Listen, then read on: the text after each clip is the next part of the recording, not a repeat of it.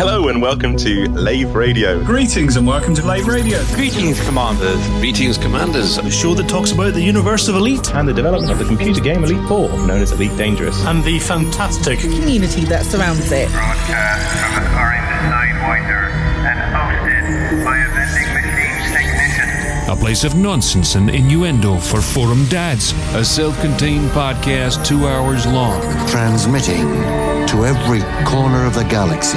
It's even louder than me. The hottest show this side of Dizzo. The name of the place, Lave Radio. Lave Radio. Lave Radio. Lave Radio.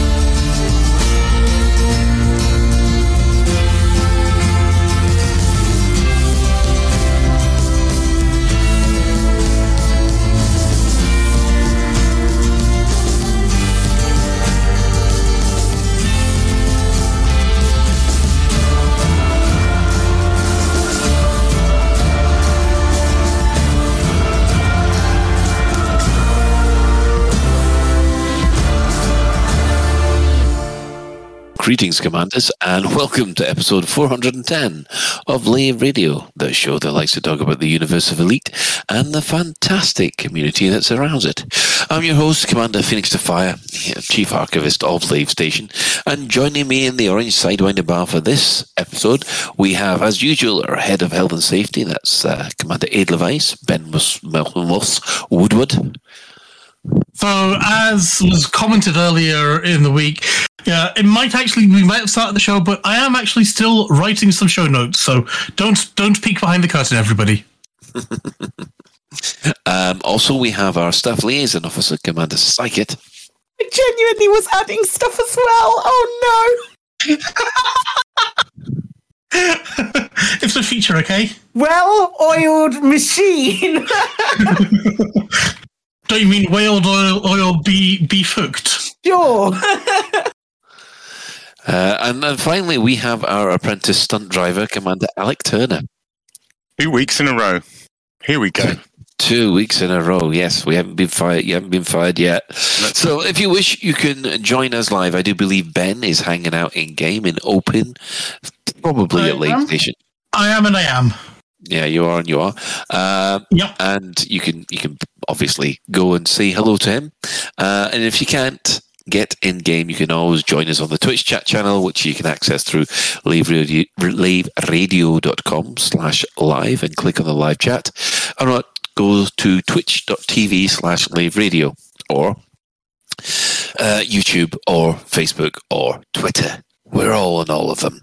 So I think we will quickly head around the crew and see what they've been up to. And we'll start this week with Psychit. That's me. Hi. I have been getting increasingly worried about pains that are happening in my hand, which is a bit problematic. With the pains happen a lot more when I have when I'm playing with my HOTAS. Yeah, you've got to be careful how you say that. Yeah, exactly. I know, I've been very, very careful with it. But as you can imagine, that hampers kind of like things that I do and I like to enjoy. And also things that I genuinely, my one source of income, it hampers it a little bit. So I've been exploring different games and different avenues and different things that I can play. I haven't really done much out of game. Out of games and stuff. Maybe that's part of the problem. We've been binge watching old episodes of Taskmaster because it's not something that we've watched like ever until really recently. So we've been like binge watching through the series of that, and then also today was my very first day ever playing Cyberpunk, and I am so happy that I knew nothing about this game. Yeah. It's so good. How have you been finding it? So I've got, I played like the first 4 hours today, and it's 4 and a bit hours. So I got to the Cyberpunk splash screen, and I thought that was a really good place to end it. And then I was like, then something else happened, and I was like, okay, maybe I have to play a little tiny bit more. And then the next thing you realise, you spent 15 hours in No, I couldn't, because I had to come on this, didn't I? Oh, sorry, it's our fault.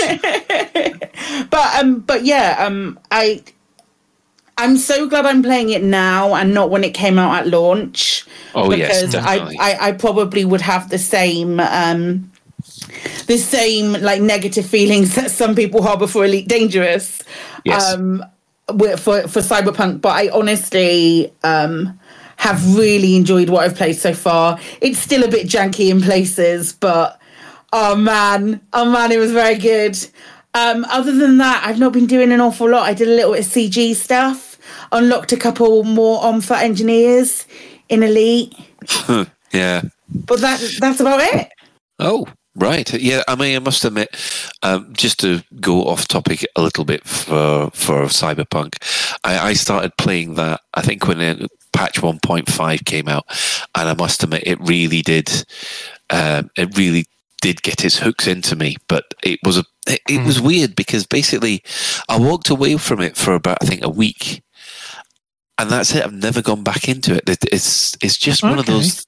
It's just one of those things where I've got to a certain point, and I'm kind of intimidated by the amount of complexity behind it. And this is ironic coming from, someone who plays Elite. that it's like, oh God, I mean, I want to have my best character, but I've got no idea which bits to put in where with these I love the things that basically turn you into Wolverine. I love those things.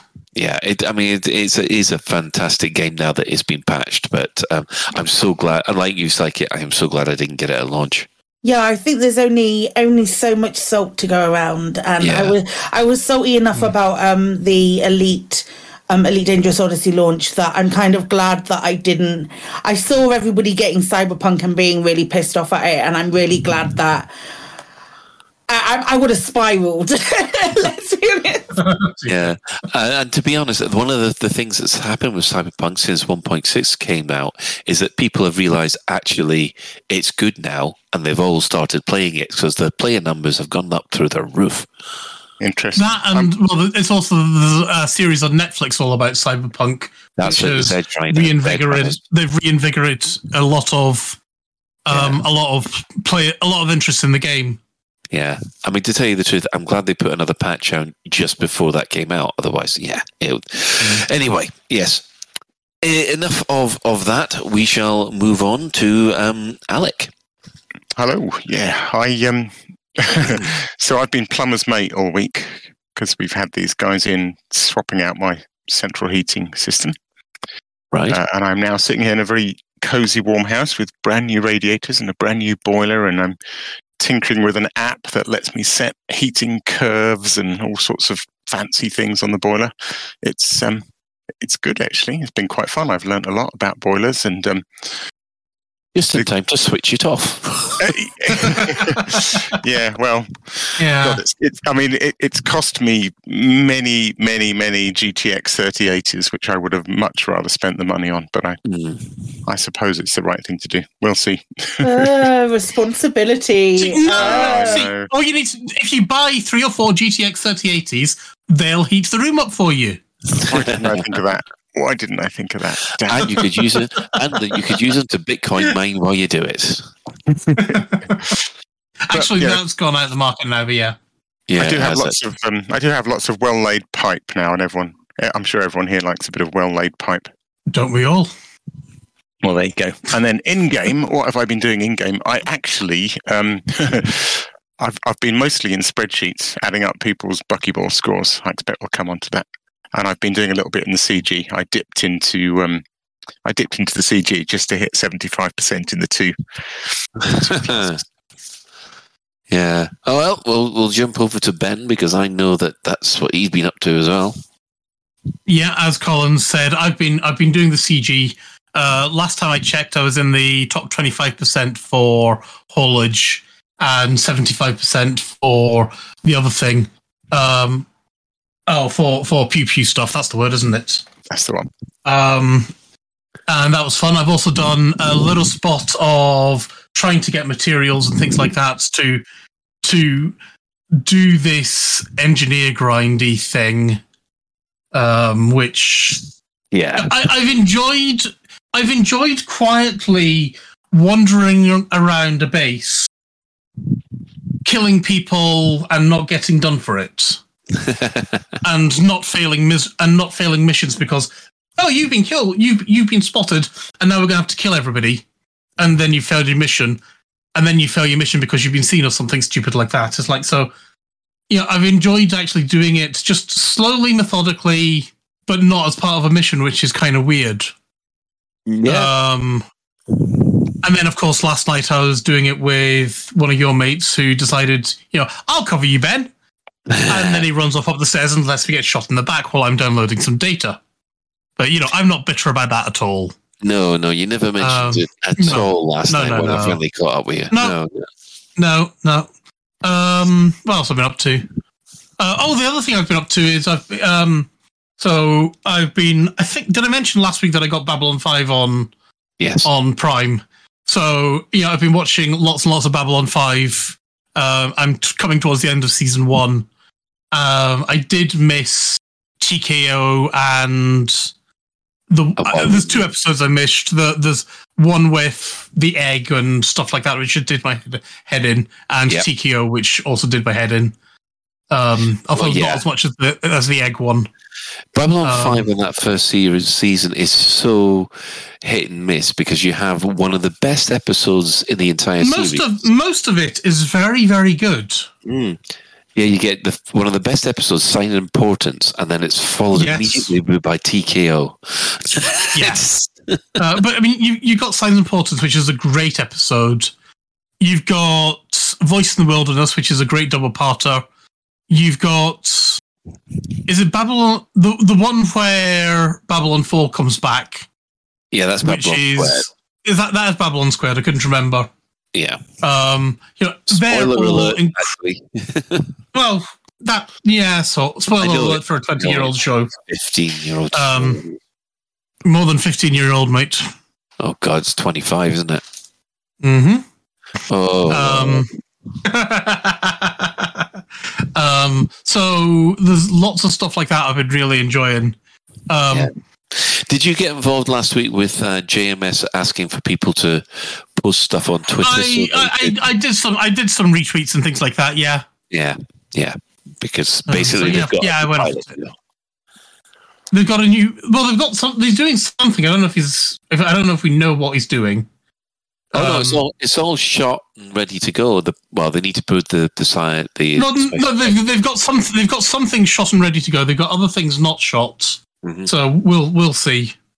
I watched the Darth mission last night. That was fun. Oh yeah.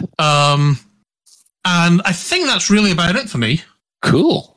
Well, let's have a look. Well, on Saturday, last week I completely finished my final ever run through of Mass Effect. So basically, that's it. I was done. I was in absolute bits at the end of it, as you would be. And then basically decided, right, that's it. Mass Effect's done with. I am now going to decide I'm going to go on the engineering grind for Elite Odyssey on foot. So that's what I started doing on Saturday. So far, after about 8 hours of playing over the weekend, I managed to upgrade one laser rifle to level 3. And I've got a long way to go.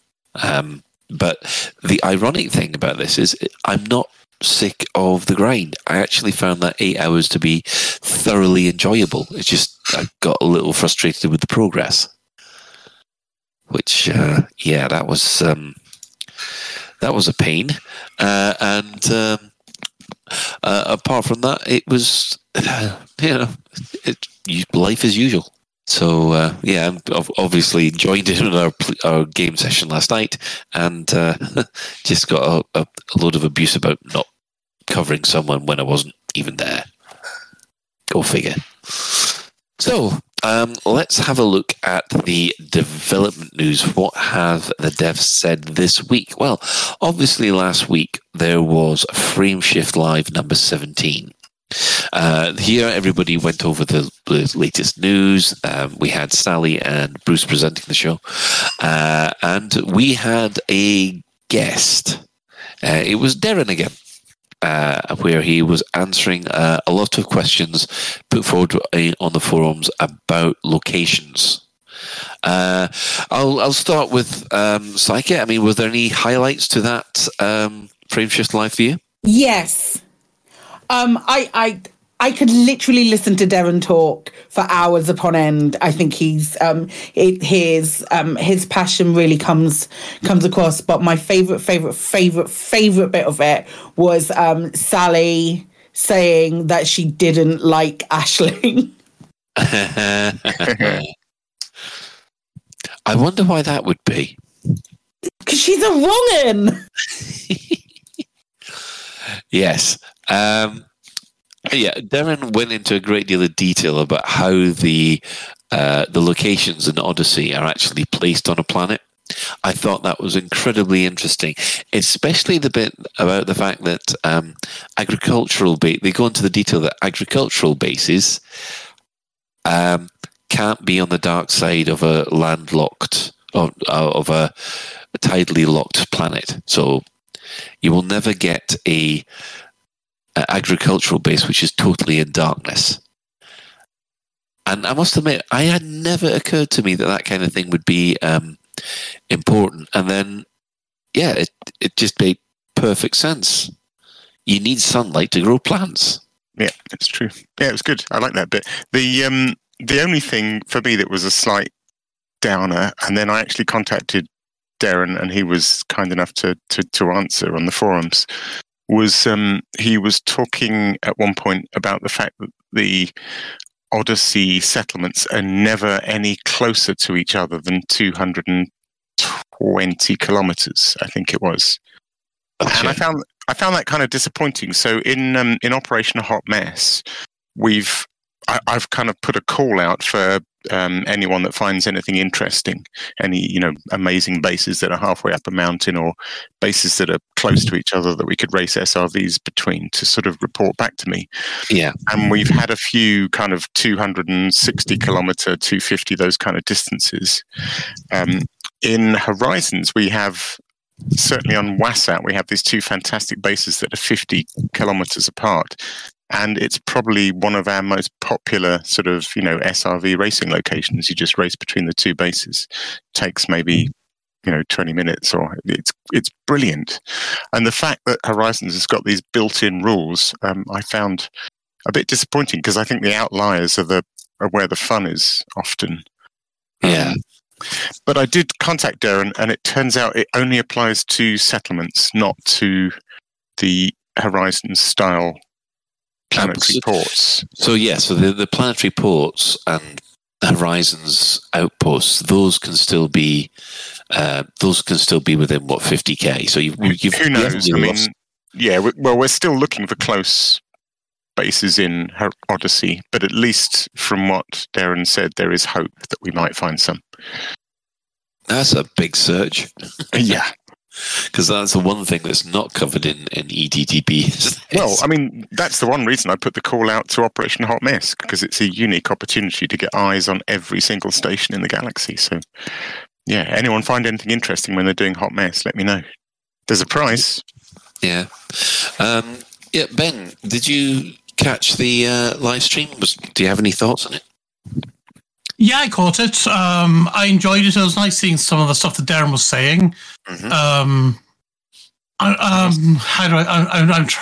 It was interesting to hear how involved he was in some of the decisions for the artwork and things like that, mm-hmm. and but what he was saying goes up against one of my pet peeves in Odyssey, so I probably just leave it there. Fair enough. Well, we will diplomatically move on from there then. Yeah.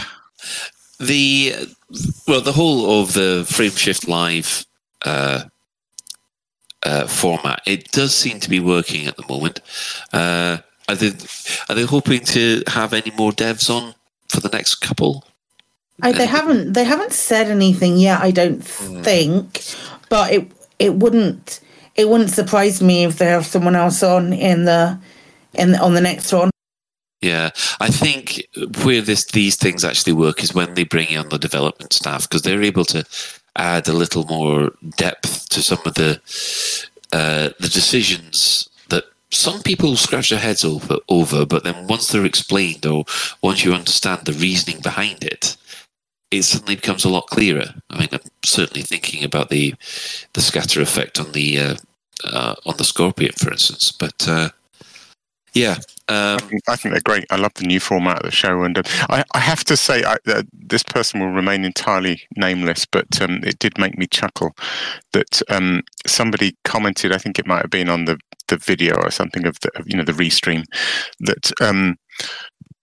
They were a bit bored of these devs talking, and when was it going to go back to them playing the game again? And I was thinking, they really can't win, can they? They play the game and everyone screams week after week, when are you going to get some devs on? And then they get some devs on, and there's people going, when are you going to go back to play the game?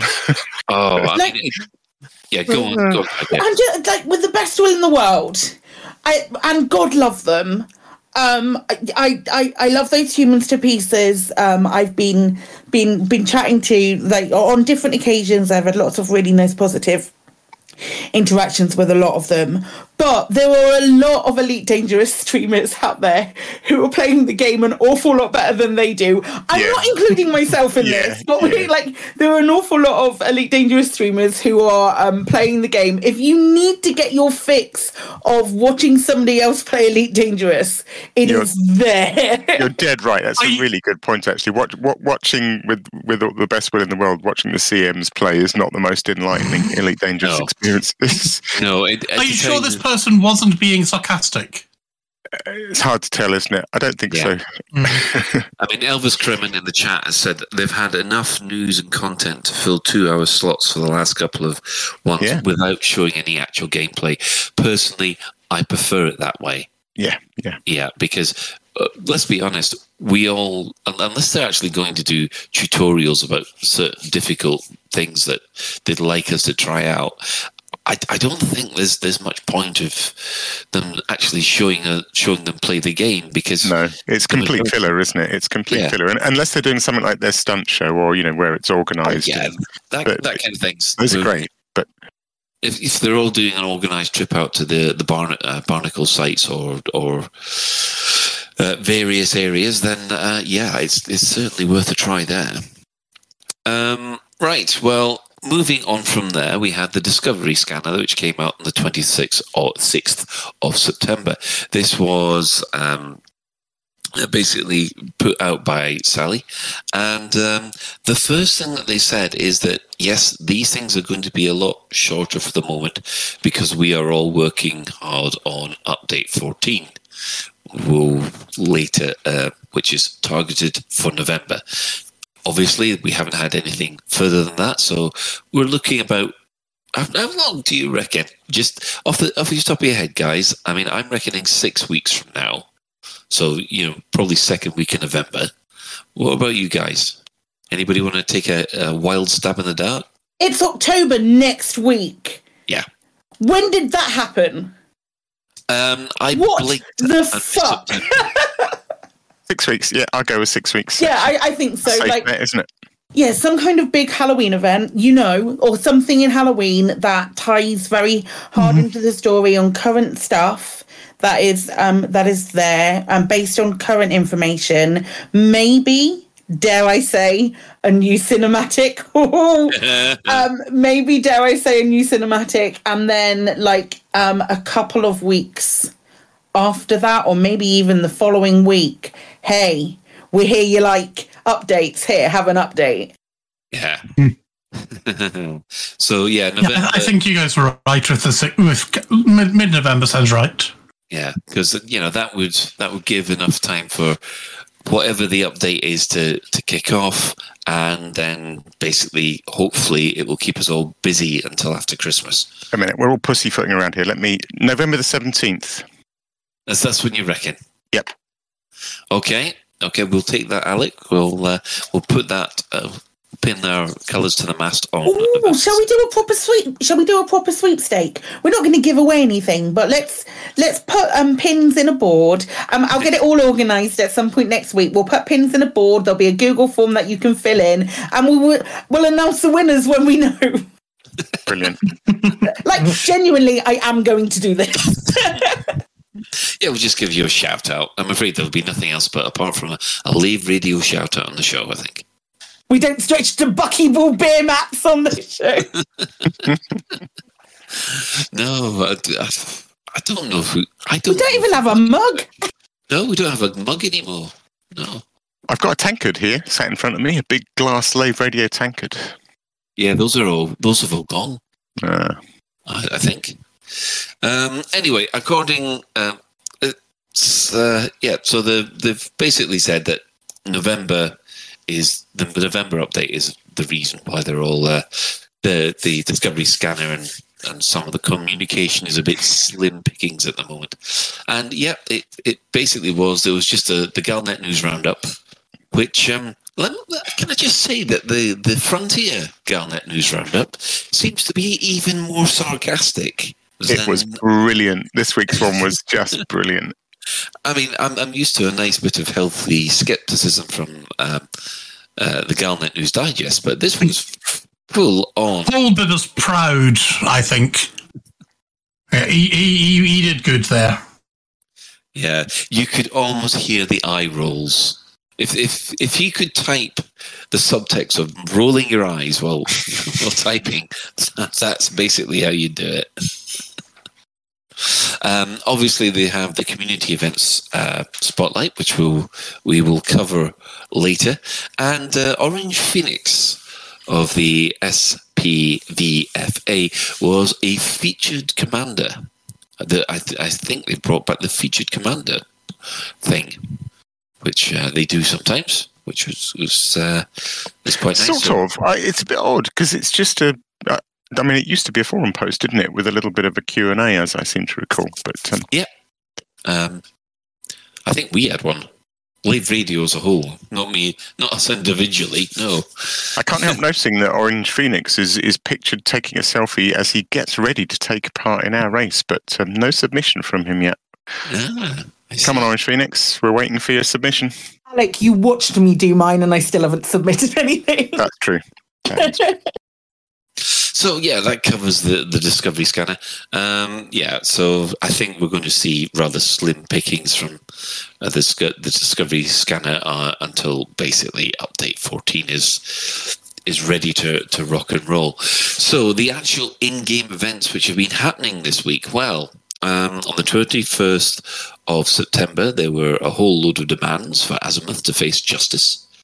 On the 22nd of September, your favourite blue-haired princess has decided that she's requesting rare items to fund some charity events, while also hiring a whole load of bounty hunters to make sure that those supplies get through.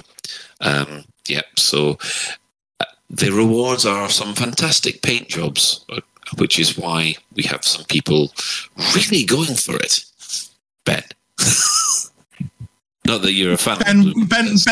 Ben what? Sorry. I just realised Darren's here in chat, and so I'm just saying hi to Darren, sorry. I retract everything I said about being disappointed by Odyssey settlements. and I retract. Well, yeah, Darren, if you want, PM me about some of the things that I feel disappointed about. I feel really embarrassed now.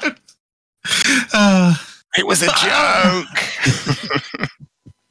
No, it wasn't a joke. Okay, you guys all know how I feel about Zero G and litter on the floor. Oh yeah, you guys all know You're that. Not alone. And You're not alone. And I love that Darren was saying how much they were looking into all the different pieces and bits. And then you got Zero G and litter on the floor, and I don't understand it. Yeah, well, I think you should go over there and talk. I still love you, Darren, and I still want. If we can get some confetti cannons and things like that, that would all be awesome. Yeah, but you really need to talk to the Hutton Oval truckers, because they have come up with a solution for almost every single quibble that you've got with that, including massive fans. A wizard did it. Do you happen to know the pizza box ones? Are they made of metal or full of lead or something? Oh. Actually, full of lead wouldn't make any difference, would it? Still 0G. Yeah, what's happening with feathers or a lead? Yeah. We've got Magna pizza boxes. That's what we've got. Magna pants and Magna pizza boxes. Actually, it would make sense because you don't want your pizza box floating off the table. So yeah, maybe that's it. Maybe they're just Magna beer. Yeah, Magna beer. It's a thing. All food packaging is magnetic in the 34th century. Lovely. Well, just the thought of that heavy diet has just put me off. But moving on, the Alliance Sirius Pact has now preparing a new task force. So basically, after they did sod all in HIP 22-460, they've now decided to start actually moving. So expect more fun from the Alliance Sirius Pact going forwards. The deep space anomalies have generated general discussion on the 20th of September, and it's funny you should mention them, because these deep space anomalies, according to Down to Earth Astronomy, and having looked at the Canon website, there seems to be some debate that all three of them seem to cross paths with Sol at one point. Now, this seems to be. Some people have said no, it's HIP 22-460, but Down to Earth Astronomy is convinced it's Sol. Alec. Deep space anomalies referred to by many names, most popular of which is the anomalies. Really? I mean, really? The Tharg Star, the Guides. Which ones do you prefer? Has anyone ever heard anyone in the community call them the anomalies? No. Space butthole. Me neither. Still space butthole. It's not a space butthole. Did you appreciate my tweet? Did you appreciate my tweet to you about the skeleton one today? Ben, I don't know. Skeletons can have muscles. Don't put me on the spot with saying, did you see that I added you in something? Jesus Christ. Hey, I went off and made that specifically for you, and you've not watched it. Well, I will go and look for it in a minute then. Well, I'm putting my foot down now, and my lip is pointing out. Mind boggles. Yeah, so there is some debate about where the Stargoids are actually headed. There's a lot of the community seem to think it's heading straight for Sol, and they will all arrive around the same time in November. That's a bit of a coincidence. Anyway, on the subject of the Federation have decided to crack down on the Thargoid worshippers. That's right. We could have, I don't know, a CG, Psychic, maybe? I mean, it's almost like you could see it coming a mile off. I was very surprised. I must admit, I was very, very surprised that it wasn't last Thursday's CG, but obviously Aisling had to bustle her way in and make herself really, really known at that point. But we've had 2 weeks of whose side are you on? The Thargoid Cult or Federation? I think it's going to be quite interesting if it's straight up no alternative offers, anything along those lines. If there's no rewards other than money, I think it's going to be really, really interesting. I think it might be quite close. That said, if the Thargoid Cult offer up one of their little decals, that little triangle with the Thargoid symbol in it, oh my god, I'm siding with the Thargoids. What? You know the little symbol on all of the Thargoid information. On any of their tweets and on Frontier's tweets, there's a this image that they've got with it, which is like a Thargoid vector image, some moon phases around it, and then a triangle in the background, and it's really nice. It's a really nice image. It's a lot nicer than the Azimuth Biotech or the Salvation images. It's quite a nice logo, and I'm really hurt by what Darren just said in chat. And please don't take away my Corvettes. Why? Oh, what about if you could get, like, say a decal with the Thargoid cult stuff, or a paint job for your Corvette? I buy paint jobs for my Corvette, ship kit for my Corvette. Now we're talking. But I think I've seen the predominant amount of people that I've seen have said, oh, it's quite interesting, but they think they'd side with the Farguard against the Federation. Oh, Wow. You guys know me. I'm against the Federation pretty much regardless of who they're up against. So, and also me being you're a bug lover anyway.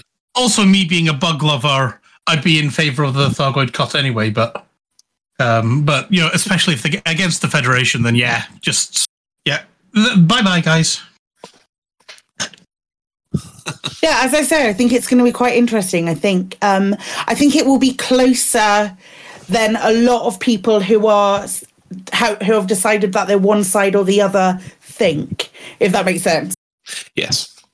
Yeah. I must admit, I will probably... Oh, actually, no, I'm not going to be able to play Elite Dangerous this weekend, but I know which side I'd be on. So, yeah. Right. Well, we will take a short break. I think Alec had something that he might have wanted to say. Oh, it was just about rewards, really. I was just thinking, I was going to say the Federation's this massive, thing. So clearly they can afford to give wonderful rewards, and the Fargods are a bunch of nutters, so they probably can't give any rewards. But then Psychic completely trumped that by coming up with a decal, which actually I'd much prefer to anything fancy that the Feds come up with. So I hope they don't do any rewards.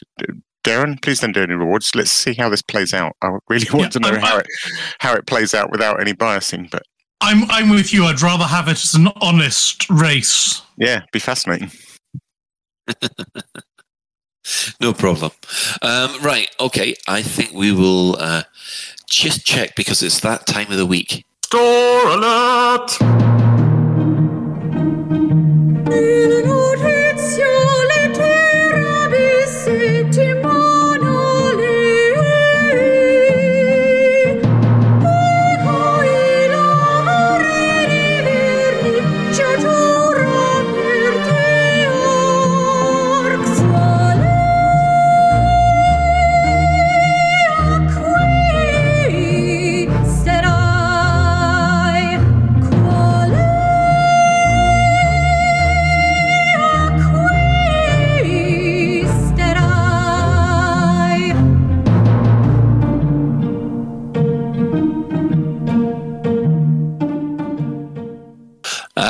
Welcome back. Now, the reason that we played the operatic Store Alert song is because we've got some really pretty skins to show everybody. For those of you that like the Orca, there is the Expressway paint job, which, to tell you the truth, well, the Orcas are absolutely fantastic. Looking ship, in my opinion, anyway. But these skins, they make them look fantastic. Is anybody else tempted? Because I know I am. Love the loving the galvanized scorpions. Well, we're not going to come on to that yet, but we're Sorry, just yes, I realised I've just jumped the gun there. We're talking about the Orca first. Nothing, no galvanized scorpions. Not yet, anyway. So yeah, I do know that our Psycho Cow, if he was still playing, he would love those. So he does still play. He's been playing really recently. Yeah, but he's not flying his ship. He's shooting things just like everybody else is on the ground. But yes, Psycho Cow was notorious for just flying about in an orca because no one else did. Anyway, so we've got Red, we've got the Venture, the Wanderer, the Wayfarer, the Passage, the Journey, and the Voyage skins, which all look to me absolutely fun. I think I might splash out for the Venture actually. But as Alec already spoiled, they weren't the only ones that weren't released this week. We also had the Scorpion galvanized skins, which come in platinum. I'm not even attempt that one. Copper, cobalt, bronze, and brass. Now, Ben, you've already bought one, haven't you? This is where I'm slightly. I was very, very tempted to get the galvanized copper one. I think it was, but because in the light and the screenshot, it looks absolutely delicious. Yeah. But then I went off and I also got it in. I was literally sort of sitting in my hangar, going through thinking, shall I get this? Is it, I quite like that. And then I realized, I've already got the Stygian purple one. So it's like this metallic purple skin for my Scorpion.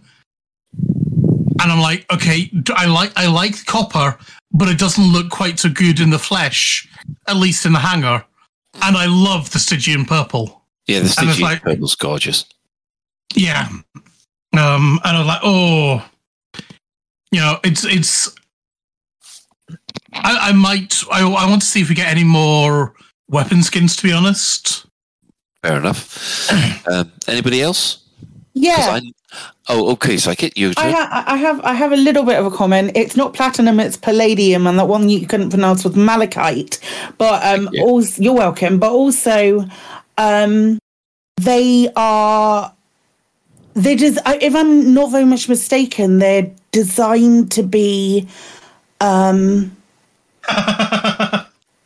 designed to be a little bit more muted, are they not? Rather than shiny. Rather than the shiny things. I will wait until Christmas, I think. Yeah, I'm actually tempted with the palladium if I had the arcs. Oh. Yeah. Mind you, I've just been paid. These in the sale, or is the sale over? I think the sale's over. Well, never mind. No, they wouldn't be in the sale anyway because they're the new ones. They don't put the new ones on the sale. No, that's true, isn't it? So, yeah.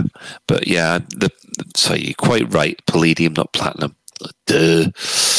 No wonder I'm not making the money that I thought I was. You've been mining palladium all this time. And Darren saying he listens to Venga Boys when he's driving his Scorpion. Who doesn't? Well, I was doing that. Oh, I was having fun with your Scorpion and the rocket launcher against the other day. That was quite a lot of fun. Can I just point out that Psychic is now the only person who hasn't yet insulted Darren. So if you want to come up with something Psychic in the next hour or so, that'd be good. That's old news to me. All I said was sort of look, I am not a fan of the Venga Boys. That's all I implied. Mm-hmm. If I do insult him, he'll take away all of my Corvettes, and I'm scared. Totally correct it once. Yeah. Me and Ben have you not seen that they have your Corvettes have actually they've gone up as a reward for the CG anyway, I believe. Oh God, Little Biggin suggesting a Vengabus paint job. I'm down. No. As long as the boost noise is like, I've got something to tell you. I don't know why it went from there or not. The Vengabus is coming, because that would make more sense. It would make so much more sense. Oh, that's wrong. And it has to be on an orca or something. That's just wrong. I think it'd be absolutely hilarious. Oh, God. Probably copyright infringible, but maybe you could get away with it under parody. Maybe reach out, see what they say.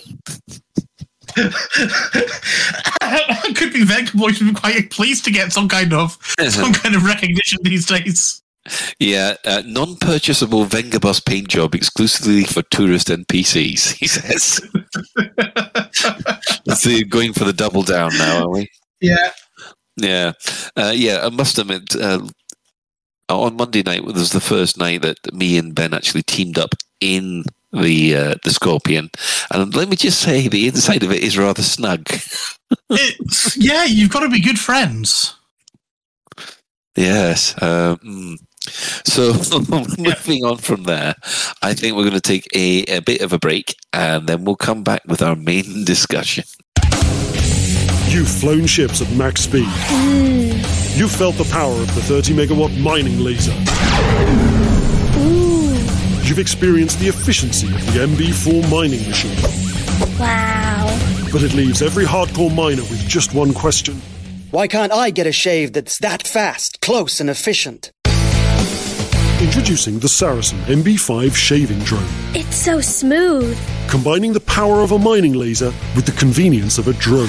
It's like every hair is targeted by a fighter and destroyed. Saracen's patented shaving drone attaches to your face at the start of the day. Leave it to do its work, and when you come back to check, your face is shaved. He's so smooth. It's like I'm mining my face. The Saracen MB5 shaving drone.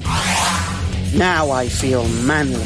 Saracen Shaving, making shaving an unnecessary adventure. This is Commander Pitstarter, and you are listening to Lave Radio.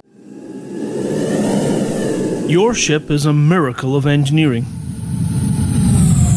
capable of handling the most intense situations. But with no sound in a vacuum, how do you keep up with your ship? Introducing Simulated Sound, where your ship recreates the sound of battle so no vital signal is lost to the vacuum. But wait! Why be stuck with the sounds of death and destruction? We offer alternative sound effects for all encounters. Activating cargo dump. Change the sound of battle with our choice of audio packs. Why not feel sexy in battle? Installing sound pack.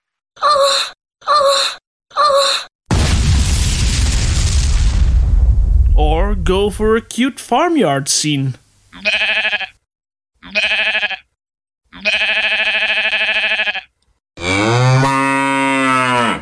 Or even our classy stress reliever. Impact in 5, 4, 3, 2, 1.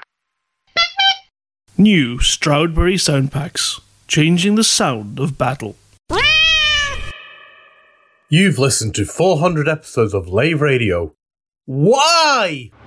From the makers of the MB5 shaving drone comes the latest in personal grooming technology. Here at Saracen, we've heard your request loud and clear. You want something new. Applying all the recent technological advances. Introducing the Panther Clipper. Gone are the days of your unruly body hair making you look like a bedraggled alpaca. The Panther Clipper is the biggest, baddest shaver credits can buy. A shave so smooth it'll shave 10 milliseconds off your buckyball time. The new Panther Clipper from Saracen. It's exactly what you've been asking for. Welcome back. I'm sorry, but I didn't realise that would have an alpaca in it. No, it's amazing. Oh, I love it. I'm sorry, that's just thrown me completely right at the end. But so what the hell fast? I got no idea, but it's probably an alpaca running away. Thanks, Chris. Anyway, as someone on the forums have pointed out, actually, it's now 4 years since we last had a new ship appear on the in space.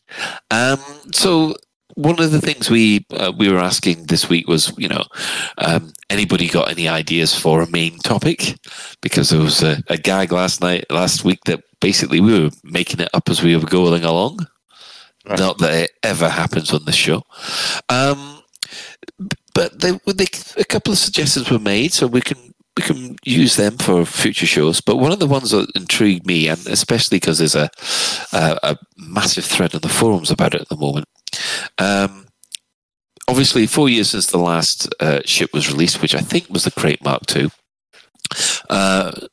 So what I thought we'd do is we could look over all the old ship designs and see if any of them are relevant, or whether or not, there's no point putting them in because that area of the game was completely covered. Now, it'd be quite interesting to see, because Psykit's wasn't alive at the time of the first game.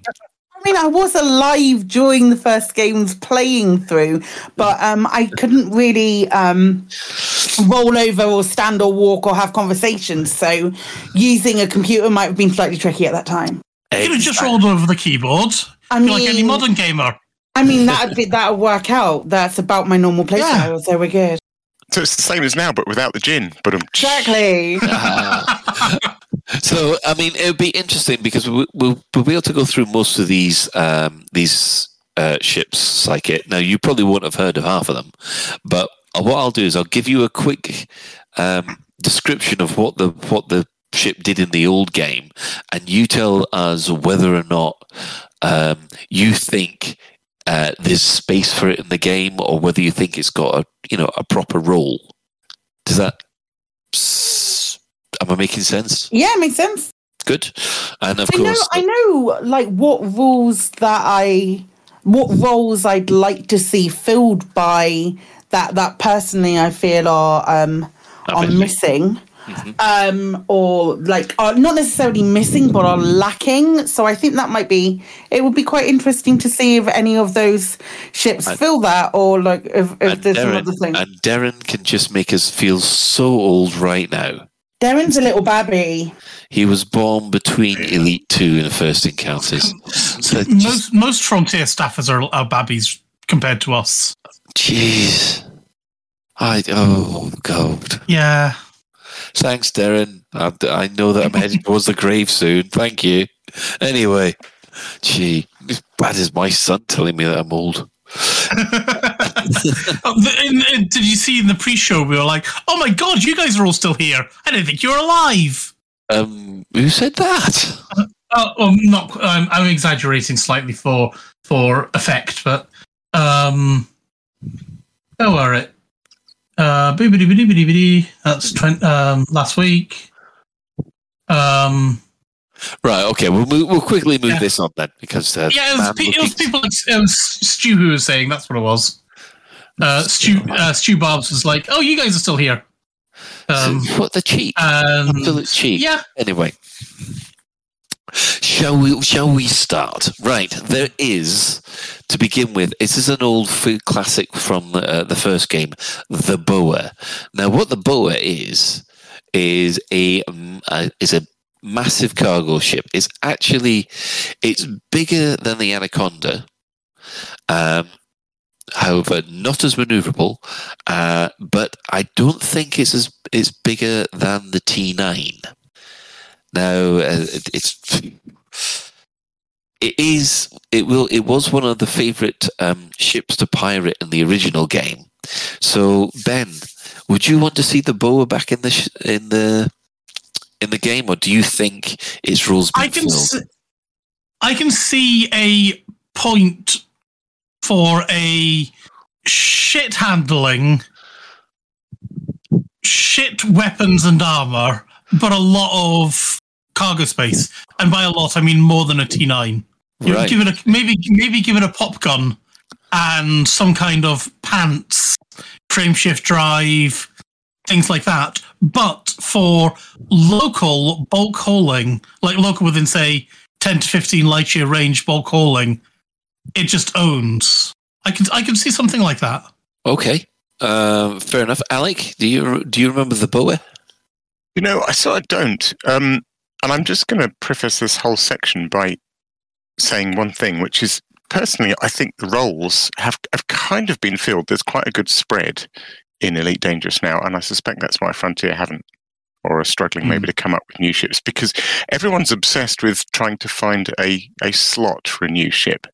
And I am now of the opinion, sod that, just do new ships that look different. So I'm more about the aesthetics now. I think the roles are filled, but just come up with more ships. They don't need to fill a role. Stop obsessing about the role. Do you know what I mean? Just to have ships that look different, asymmetric ships, long, thin ships, tall, thin ships. Lots of lovely different ships. So I'm more interested in what the Boa looks like. Well, think the Anaconda, but pointier and bigger. Lovely, yeah. That's what it used to be. Yes, please. Darren said, new ship idea, the Bulldog, very heavy and can't pitch up. Yeah. I feel sorry for bulldogs. I really do. Poor things. Anyway. I love the animals. Yeah, one thing I want to actually say about the majority of this list. Yes. Back in my day, the only ship we had access to was the Cobra. Yes. So these are all Frontier ships, which Frontier was out when I was at university and was more interested in things like girls and nightclubs. So I don't know a lot of these ships apart from through reputation, unfortunately. Well, you'll know the next one at least. The Cobra Mark 1. The Cobra Mark 1. Yes. Personally, I wouldn't want to see this in the game at all. I really would. I wouldn't want to see this, but I wouldn't say no to having access to a ship where I can shoot behind me and to the left and to the right. Well, you mean the old school fixed hard points pointing left and right? Yeah. Okay. Well, left, right, and behind. That'd be different. I mean, we do have Commander Jameson's Cobra in there, which I think is fantastic. Which is I love seeing that. That's cool. Yeah, and it's a different model. Yeah, because unlike the our Cobras that are in the game at the moment, it's got a single large hard point at the front, which does kind of line up with what was in the game at the time. I don't know whether or not it's still considered a Cobra Mark 3, or you could call that the Cobra Mark 1. I don't know. But Psychital had an opinion on the Boa, by the way. Oh, I do. Well, I thought we did. You did introduce it as saying, let's introduce these old ships to Psychic and see what she feels, and then didn't even ask me what I felt about it, which I thought was very funny. So sorry, Ben distracted me. Psychic, please unleash about the Boa. So, obviously, when you're talking about these ships, I'm also looking them up in the old wiki, because obviously it would be remiss of me to not have an opinion without doing a little bit of research as well at the same time. The Boa Classic, according to the old Alioth wiki, says that although marginally smaller than the Python, which it superseded, the Boa has a greater cargo capacity. I always assumed that the Boa was really long and thin. Really long and thin, more so than the wireframe looks like on here. So I'm kind of with Alec as looking for aesthetics rather than completely filling a role. Yeah. But if they could take the Boa and make it something different, or I don't know. Well, I don't know. I don't feel like it needs that. We need a Boa in the current game. Yeah, I mean that's pretty much how I was feeling about that. How about the Cobra Mark 1? What was that? What was that for? What was the reasons in that combat training? Mark 1. Yeah, I'd say the Cobra Mark 1 would be the OG Cobra that we had in Elite 84, yeah? No, that was still the Cobra Mark 3. It was called the Cobra Mark 3. Oh, yeah, of course. Yes. The Cobra Mark 1 was basically the precursor to it, and it was less maneuverable, didn't have enough cargo space, and basically fell apart after about 5 shots. So what was the difference between that and the Sidewinder? It could carry more cargo than the Sidewinder. So like an intermediary between a Sidewinder and a Cobra Mark 3. No, we don't need that. Yeah, I think you're quite right there. Alec? I was going to say no, because we don't need variants, because there's enough ships to pick from without variants. But I did suddenly have a funny thought. I was picturing the Cobra Mark 1 as a bit like a Ford Escort Mark 1. Like, they're old and they're falling apart these days. Like proper boxy as well. Like proper boxy.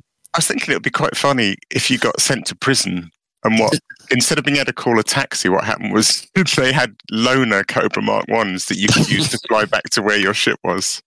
Or even orange Sidewinders that you had to do ASBO service in. I mean, yeah. Oh, why not some adders for Colin? Just shut up. Just that's it. That's enough. Do you go wash your mouth out with soap and water? Well, the next on the list, and this is a rather unique ship because it had a special place in my heart anyway, it was the Constrictor. Now, this thing was basically designed by Organised Crime Family, and it was obviously the first special mission that you got in the original game, because the original game had these special missions that would suddenly appear once you got further into it. But the one common special mission across all of the games was this Constrictor. Now, it's quite maneuverable, and it is relatively well armed. It's probably like an ASP's Explorer's bigger brother. What do you reckon to the Constrictor, if you remember it, Ben? I don't remember it. And from the description, I don't think I need it. Okay. Was it a large ship? It wasn't. It was slightly bigger than, like I said, it was slightly bigger than the Asp Explorer. A lot of people saying it was just like a big dinner plate. I quite like the idea that it's a crime organisation design ship, because that screams different aesthetics to me. Yeah, it also screams good smuggler. Which I can see. I can see a point for a smuggling ship. So yeah, I mean, yeah. Could that have been superseded then by the Federal Assault Ship? Could the Federal Assault Ship have filled that role? Just out of curiosity. Does the Federal Assault Ship, does that actually, is it good at stealth? Because that's actually one thing that we don't have in this game, is actually a really good stealth ship. One that doesn't. The stealth mechanics are all cooling stuff really now, aren't they? Yeah, but you know that you still, if you go into silent running, these stealth ships take a lot longer to overheat than say your average Sidewinder. I don't think we actually. Do you find we actually use enough of the stealth mechanic? No. Yeah. I mean, I know I find it useful when I'm fighting Thargoids, but apart from that, I wish we used it more. Because in the early, when Elite first came out, we got the whole heat signature in the HUD there. It was meant to be a really significant mechanic, and it's kind of not anymore. Yeah, I mean, my chosen, or at least my nominally chosen role is that of the smuggler. And I'm smuggling in an Imperial cutter. Yeah, that does sound a bit much, doesn't it? Yeah, it works. It works very well. I've got an image of an elephant tiptoeing in through a door. The only thing I can think of is they like me, and I just, it's like, who would be smuggling in an Imperial cutter? Therefore, we won't scan you. Yeah, it's something. I think that makes sense to me. Yeah, I mean, it does feel that you can smuggle in a T-9. I mean, you could hide your contraband within a lot of, other legitimate cargo, but I suppose that it's more difficult to scan. I know we're talking about ships and things like that, but instead of ships, how about what would you say to a module that could hide, could act as a smuggling compartment? So instead of being a 4-ton slot. It's a 2-ton slot, but it can't be scanned. Yeah. Do you get the feel that Darren is just turning into the troll? He's just trolling us all. Yes. Yeah. There are more stealth ships in the game. It's just you haven't found them yet because they're stealthy. Yes. Oh, my sides are splitting. Anyway. Hold on. I'll get a needle and thread and you can sew them back together again. Yeah. So, Psykit, does the idea of the constructor appeal to you? We got a meh there. No, not particularly. Because I feel like there are ships that fill that role, as we don't really have a viable stealth mechanic. I will say the module that you were talking about with the this is the module that hides something. Would you not expect it if you've got that module on your ship, the module that hides something? Would you not just automatically paint a target on your back? You know, you go to the shop that says, I want to sell illegal goods. So why can't you have a module that says, I want to smuggle things? Well, that's all well and good, but you've got to be prepared for having lots of pirates after you. Yeah, well, okay, we're going to leave the constrictor behind. Because I think that so far we've had 3 ships suggested, 3 thumbs down, I think is the best way to look at it. And I'm not very hopeful about the next one, which is the Falcon. Now, the Falcon is a really small, fast ship. It's basically designed to be more agile and faster than the Eagles. And is basically a short-range attack craft with a very big jump drive, to be honest. Hold on, how does that work out? It's a short range but big jump drive. I know, it's sort of... It's now. Basically, what they mean short range is you're ranged by the supplies on your ship. So that means, yes, you could jump 20 light years, but unfortunately, your pilot will probably run out of food before he docked. Because remember, this is Frontier First for Counters. Okay, so you got a long jump range, but your fuel storage is absolutely tiny. So you can, you're lucky. You would run out of petrol before you got Tartan, for example. Yeah, that kind of thing. I think in this case, it's you need a really big gas tank, which you kind of forget it. Yeah, it just said it. Okay, Alec, if you want to try for that one. I like it. I think that has Buckyball Racing written all over it, or Canyon running or something. I think that would be fun. Mm-hmm. Yeah, that looks fun to me. Not very practical, perhaps, but yeah, that looks fun. Yeah, trying to think of it as basically the Viper, but without having to engineer it to heck. I'm looking at the picture on the jades.org site, and I can just imagine skimming along a canyon in that thing. It looks fantastic. What about you, Psykit? Yeah, like I'd like to see how it would fare against like an Eagle or an Imperial Eagle, something like that. Just going like a Battle of Hell and doing some good canyon racing. We need some that would be something nice, like an alternative to like the speed that one of those Imperial ships can cut out.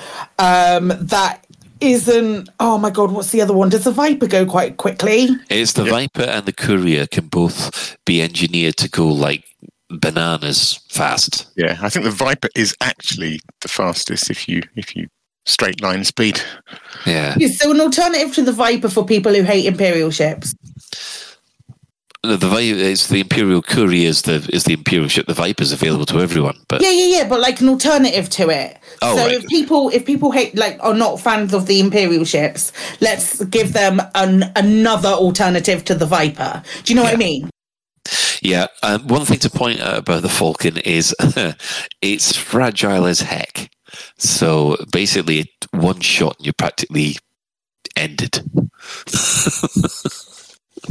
So that could make some interesting races, eh? Bouncing off a canyon wall with that one. See, I like the idea of very, very customized ships like that, where you sneeze and it blows up or something. Because it encourages really skillful flying. Yeah. Okay. Right. moving on from there, this is back to an old classic, which is the Gecko. Now, this one passed me by because, believe it or not, I forgot the Gecko was actually in there. Again, it does seem to fill a role of maybe a smuggling craft, so slightly bigger than the Cobra Mark IV, but more maneuverable. How does that feel? Meh. Yeah, I like the name. Yeah. So, give me the Gecko, but also let me see it land on all fours on a planet. Like, do you know what I mean? Like let it look like a gecko, and then look all sleek. Wouldn't that be like a chieftain, basically? Yeah, a bit like a chieftain, but a bit more. Like, maybe let's call it a tiny chieftain, a gecko. Sure, why not? Yeah, I can get behind like a really tiny one-person chieftain kind of idea. I can see that. I was excited by the name of the gecko, and then I saw the wireframe and went, "Oh, bugger!" That was my full range of emotion while hearing about that. Yeah, and it's not much better actually in Frontier First Encounters either, because it's I don't think they could do much with that shape. Moving on, we have the rather curious Griffin Carrier. Now, this one looks as if it's heavily armed, so there's 4 turrets on it. There's 8 missile pylons, rather. A huge mass of 2,424 tons, and it wallows like the T9 does. I got a sneaking suspicion. I would like to see this as a bloomin' fighter carrier. Okay. You know how you can... Yeah. You can have sort of multiple fighters, double bays and a single bay. You could turn that into basically just a carrier. I think that would be great. See, what I would like, and as I'm going to mention another space game here, but in a certain other space game, there is a ship which is shit and slow, but it's full of turrets, and that is a lot of fun if you get 6 or 7 of your mates all on that thing, all manning turrets. That is so much fun. So if we could get something along those lines that is just bristling with ammunition, with armaments, and it's all of you in a turret, I could see that being a lot. That could be fun, I think. Yeah, the Griffin itself is actually second only in size to the mighty Panther Clipper, which everybody is. You should be all familiar with the Panther Clipper on that one. So I'll just pass that over to Psychic. Panther Clipper? I know the Griffin. Oh man, I thought we were going to talk about the Panther Clipper some more. Oh, no, that's further down the list. Okay. But I can see the next one. The next few are going to be very, very quick, to be honest. I mean, do you feel that we need something this big? Yes. Now, yes. I'm kind of I get where you're coming from with, like, I want to see that as a fighter launcher or something like that. What I would like to see is, and it's something that comes up quite often, is like a mid-size fleet carrier. So one that doesn't have all of the bells and whistles of your big carrier. And I don't know how you'd work this out. Or like how you'd work it out as being something where you put the negatives as opposed to the size of a fleet carrier, but something like the Griffin where you could store maybe some of your ships, also like jump it around, but it's at a marginally smaller price tag than the fleet carrier. But obviously with the Griffin, you wouldn't be able to land it at a station or something like that. Yeah, because I'm like a mid-range fleet carrier size ship. Yeah, because I remember an interview. I think it was actually on the show with David Braben, where they were discussing basically what you were saying. They were going to have ships that were player-owned, but couldn't dock with the station, and what you had to do was basically take a shuttle over and bring fuel back from the station and into the ship, which kind of feels like some of the things you have to do with the fleet carrier at the moment anyway. Alec, about the Griffin. Well, pilots should take note that the bottom turret damages the ship if you fire from it. For that reason, I'm out. Yeah, I have to point out on Jades.org it has a rating of 0 stars.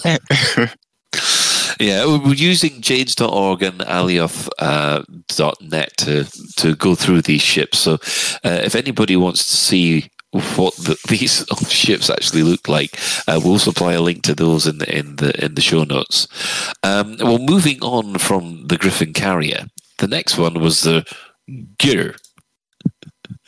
It's a single-seat fighter with a reasonably large jump range. But to be honest, you had to fit this special military drive in order for it to get anywhere. I'm kind of wondering whether or not we actually need this one, because it just kind of feels like the Sidewinder does it already, but better. It's supposed to be very, very maneuverable, but I don't know. It doesn't shout out, "I want one," to be honest. Yeah, I have to admit, I'm not feeling it. No. Same. Yeah. Alec? Nah. I mean, I'm all for a variety, but nothing particularly screams to me about that one. Not even its name. Nah. Yeah, at least the Gecko had a name going for it. No, this one's actually quite interesting. The next one is the Harrier. Now, nothing to do with the Harrier jump jet, but it's reasonably. It's about the size of a Cobra, slightly bigger. Needed a crew of 2, reasonably well armed, but low on hyperspace range. To tell you the truth, it kind of looks like a Cobra Mark. The kind of stats to it kind of reminds me of the Cobra Mark 4. I mean, I suppose for people who don't have access to the Cobra Mark 4, it might be an option. I do like the look of it, though. It does have a kind of Battlestar Galactica Viper look to it. Yeah, I think it looks interesting. It's got a little bit of a courier look to it in some ways. That sort of slightly pointy front and the wings, and don't know. Yeah. Yeah. Ben, what do you think? Yeah, I mean, I like the look of it, but I'm not feeling a need for it. Yeah. I mean, there is someone, I think, Little Biggie made the point of, I would like, there are probably going to be an awful lot of overlap that's already there. It's just that he was there saying that he'd like the variety. So basically, it's kind of like choosing between the Fer-de-Lance and the Mamba. Obviously, I was hoping that the Mamba would be closer maneuverability to the Fer-de-Lance and a bit faster, but not as maneuverable. But in the case of what's come out, is the Mamba's a lot faster, but it's not as maneuverable. If you see what I mean. So basically, from a PvP, you know what I mean. The other thing that we've got to remember is engineering went off and changed the way how half of these ships could fly and were supposed to fly anyway. Yeah. Alec? Well, okay. It was a sort of a never mind. I was just going to comment. Ben was saying you didn't see the need for it. And I was thinking again about what I said at the beginning about just have loads of ships. And it occurred to me, people pay good real world money to put skins on their Python or their crate to try and make it stand out so that when they fly in through the mail slot of Shinrata, everyone goes, "Ooh, look at that fantastic ship." And I was just thinking, rock up in one of these oddball things and everyone's going to notice you. Well, there's an interesting thing, because here's a point. If you could actually create one of these ships which is close to, say, let's say we were looking through, it was the, I don't know, the Boa. Say that the Boa actually had exactly the same kind of performance and slots as an Anaconda, you could pay ARX and just basically say, right, this is an exclusive ship for you. You don't get any advantages from it. You just fly around in the new model. Yeah. And you got the Cobra. Would that be something that people would be interested in? Because it wouldn't be pay to win. It's kind of like paying for that extra or equivalent. Interesting. I don't know. I see where you're coming from, Colin, but I don't think I like it. You know, if I'm getting a new ship, I want a new ship. Yeah. Well, you still get a new ship. You'd say, right, okay, I pay my ARX and gives me access to the Boa, and the Boa is exactly the same spec as the Anaconda. Yeah, but it's not. It's an Anaconda wearing a Boa skin. It's just that I was thinking that there's an awful lot of these ships that are similar in spec, so that they could be possible if they were almost exactly the same spec. They could be used. You could actually buy them with ARX if they were looking for the. It's not, I mean, like I said, it's not pay to win, but it could be a revenue stream that could keep the game going in the future. It's pay to brag. It's pay. Yeah, there you go. Pay to brag. And I don't like it. Isn't everything pay to brag, Si? Oh yeah. At the end of the day, I still don't like it. It's like I've said it before, and I'll say it again. It gives me the ick. And yeah, if there's going to be a ship in game, I don't even know necessarily it needs to fulfill an entirely different role that any of the other ships do. But I don't want to be like, oh, I'm going to pay ARX and get why would you want an Anaconda in the first place? But an Anaconda in a different, like an Anaconda wearing a Boa suit, I'm not that bothered about. Fair enough.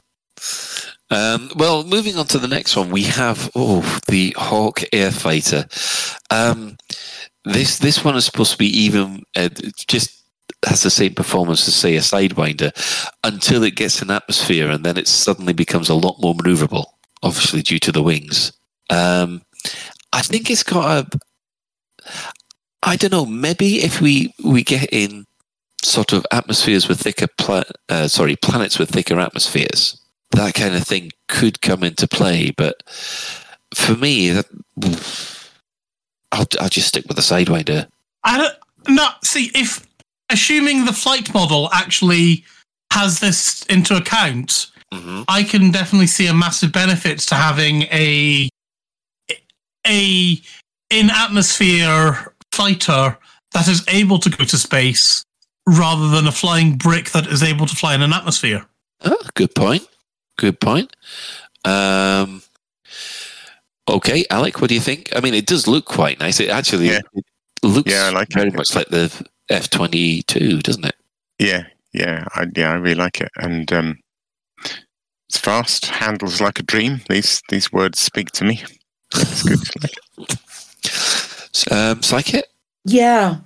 I like the idea of being able to have this ship that would go into a thicker atmosphere. It's maybe not a ship that would benefit from being in Elite right now, but potentially, fingers crossed, in the future, if we have something along the lines where the atmosphere is a little bit more atmospheric than tenuous, then it might be as Orange Phoenix says, it's probably a good hooning ship in thicker atmosphere planets as and when they appear. And I think that's quite an interesting thing to think about. Like, at the moment, we don't really, with everything that's been added into the game at the moment, there isn't really, as much as it's been 4 years and we desperately would really love another ship, there isn't a huge necessity for them right now.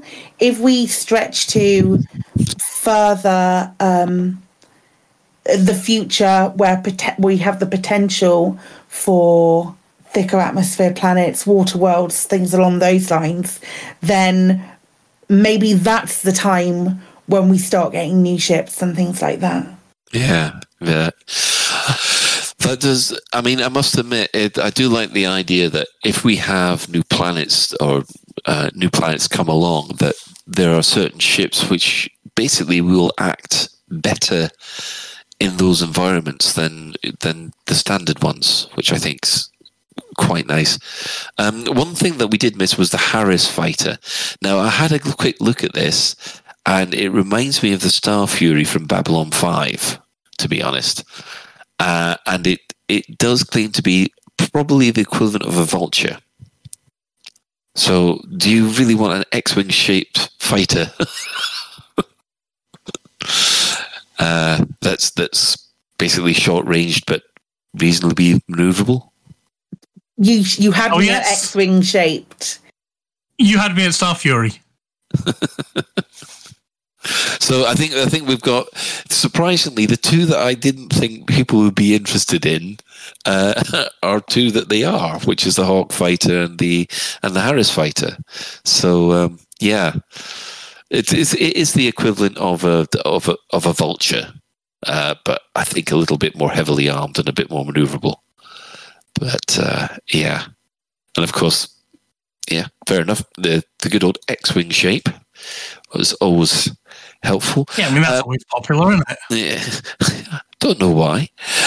Yeah, the next one. Interplanetary shuttle, anyone? Yes, and I will say yes for a very good reason. Go on then. Because, right, again, this is requiring much more rework of the game. Oh, okay. The entire point of the interplanetary shuttle was, I'm a ship that doesn't have a frame. Well, in elite terms, it's I'm a ship without a frameshift drive. Its job is to go into orbit and then back down again. Yeah? Yep. So, if we could get ships that are bigger than Docmax, right, you would then use ships like the interplanetary shuttle to take their contents in and out of stations. That would be a great use for them. Another thing that I think would be a brilliant use for them, and I would love this times a million, it would be the perfect ship for people who have committed crimes to be given to do their thing. They have to go and clean things up or whatever they have to do, but they ain't got a frameshift drive, so they're not going anywhere. So what you're saying is basically the orange Sidewinder, but without a hyperdrive. Yeah. Well, no, give it a bigger cargo bay as well. Yeah. Because it's meant to be a proper shuttle, and if you're going to be emptying a Panther Clipper, you want to be able to not take 50 runs to do so. Yeah, I understand. I understand that one. That seems quite good. What about you, Alec? What's the idea of the interplanetary shuttle? It's interesting, isn't it? This one really stands out from all the others as like a ship that needs a role. And I was just trying to think, like Ben was saying, what that could be. How about, like, suppose we get in some distant future the next round of planet types. So suppose we get like thick atmospheres, or maybe super high G. I don't know. Planets that we can't land our existing ships on. And there'd have to be a really exciting reason to go down there, like some minerals that are super valuable minerals that you can mine in the SRV that you can only get from these planets. And then the only way to get down there would be to land at a nearest space station, charter one of these things and sort of get it to fly you maybe, or fly it down to the surface. Really like that. I like the idea of having to stop at a space station, change ships, and then take this shuttle down to some super, surface where you can get super high value materials. Mm-hmm. Yeah. So, Psychit, does the idea of a interplanetary shuttle appeal? It's a laugh, innit? I don't hate it. I like, again, as you've all said, there's definitely a future potential need. Mm-hmm. And that's quite cool. That's quite cool, knowing that these ships might be something that Frontier, looking at the future of Elite Dangerous, have in their back pocket. Rather than coming up with something, like, it might be something that they have in their back pocket, or something that they can draw inspiration from, despite instead of having to start completely from scratch with something. Yeah, there is one ship, which is from the classic era, which I think everybody wants us to talk about. I think we're going to stop the list now. We will come to the rest of them. We're only halfway through the list at the moment. I thought we'd be going through them a bit faster, but we'll touch on the Moray Starboat, which is effectively a submarine in space, which sounds ideal for Waterworlds next week. But for the moment, Alec, you put out a question on the forums about this, really. You said, if Frontier were to add a new ship, can you give us 3 attributes of that ship that you'd like to see in it? Yeah. Mad Mike came back with a more mining-focused ship-launched fighter. So he was very, very focused on the mining side of things.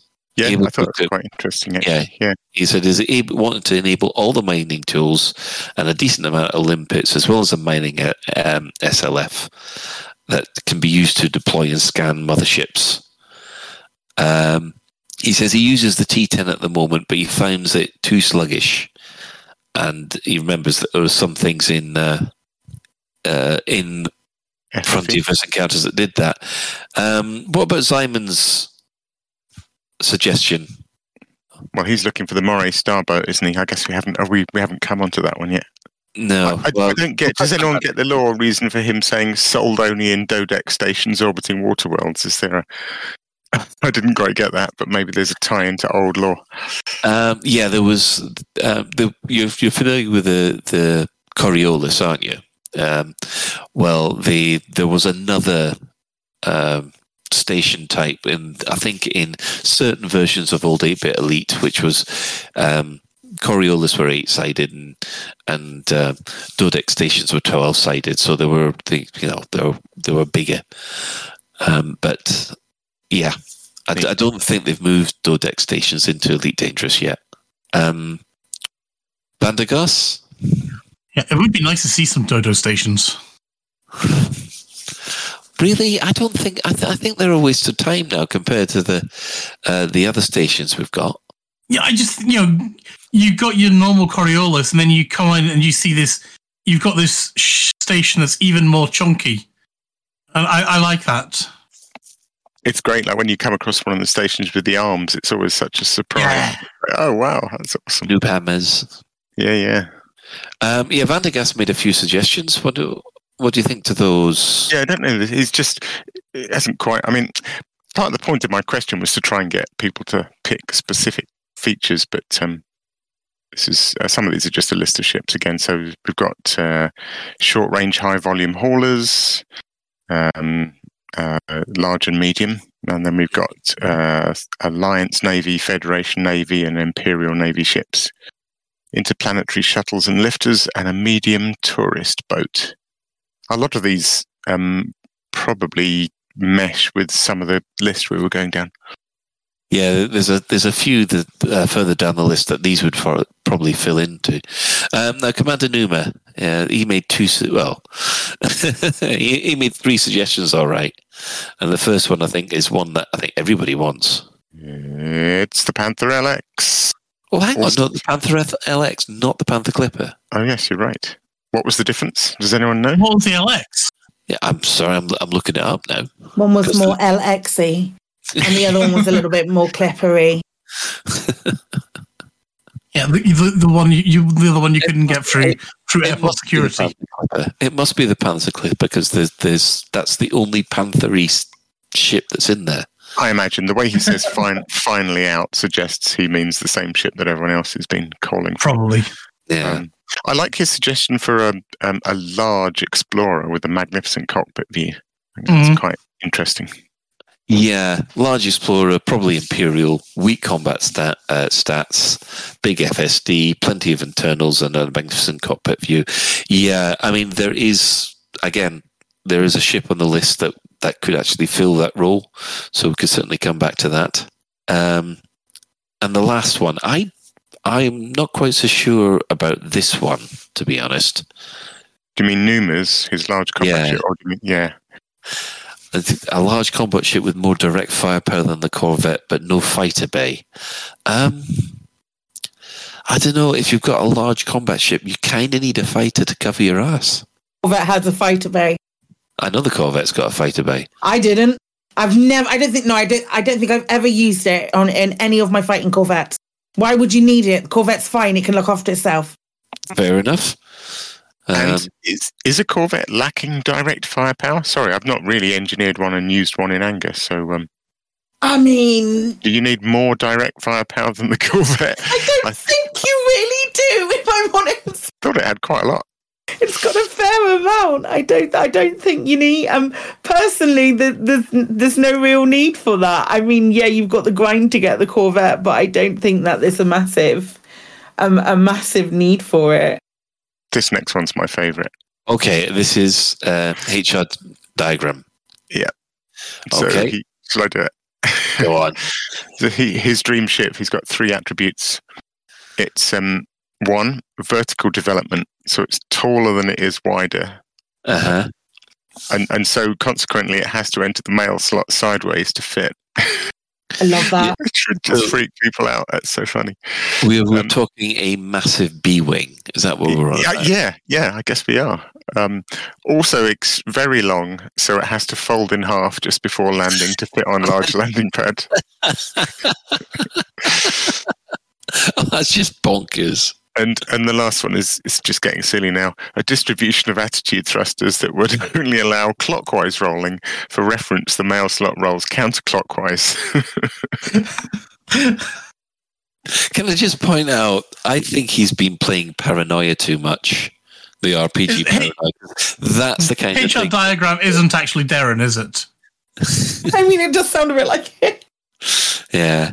No, I know that we've got responses from Northpin, Angus Mad Mac, and Eds Up. We'll actually include those responses with the rest of the list, which we'll go through probably next week. Well, Eds Up wants all the ships of Elite, so we're halfway down the list. We'll get back. We're halfway down the list, so we're sorted. Now, the community corner this week, obviously. Alec, Buckyball, how's it going? It is Buckyball week. Yeah, have you got nuts yet? So I am buried in spreadsheets, but I've sort of got it sorted as long as it doesn't pick up. I think, I forget what Sulu's race was now, but I think Sulu said that he had over 100 submissions for his race. If I get 100 submissions for this one, I'm going to drown. But as it is, it's nice. It's lovely. We've got 8 runs currently in regulation, and we've got 5 in unlimited.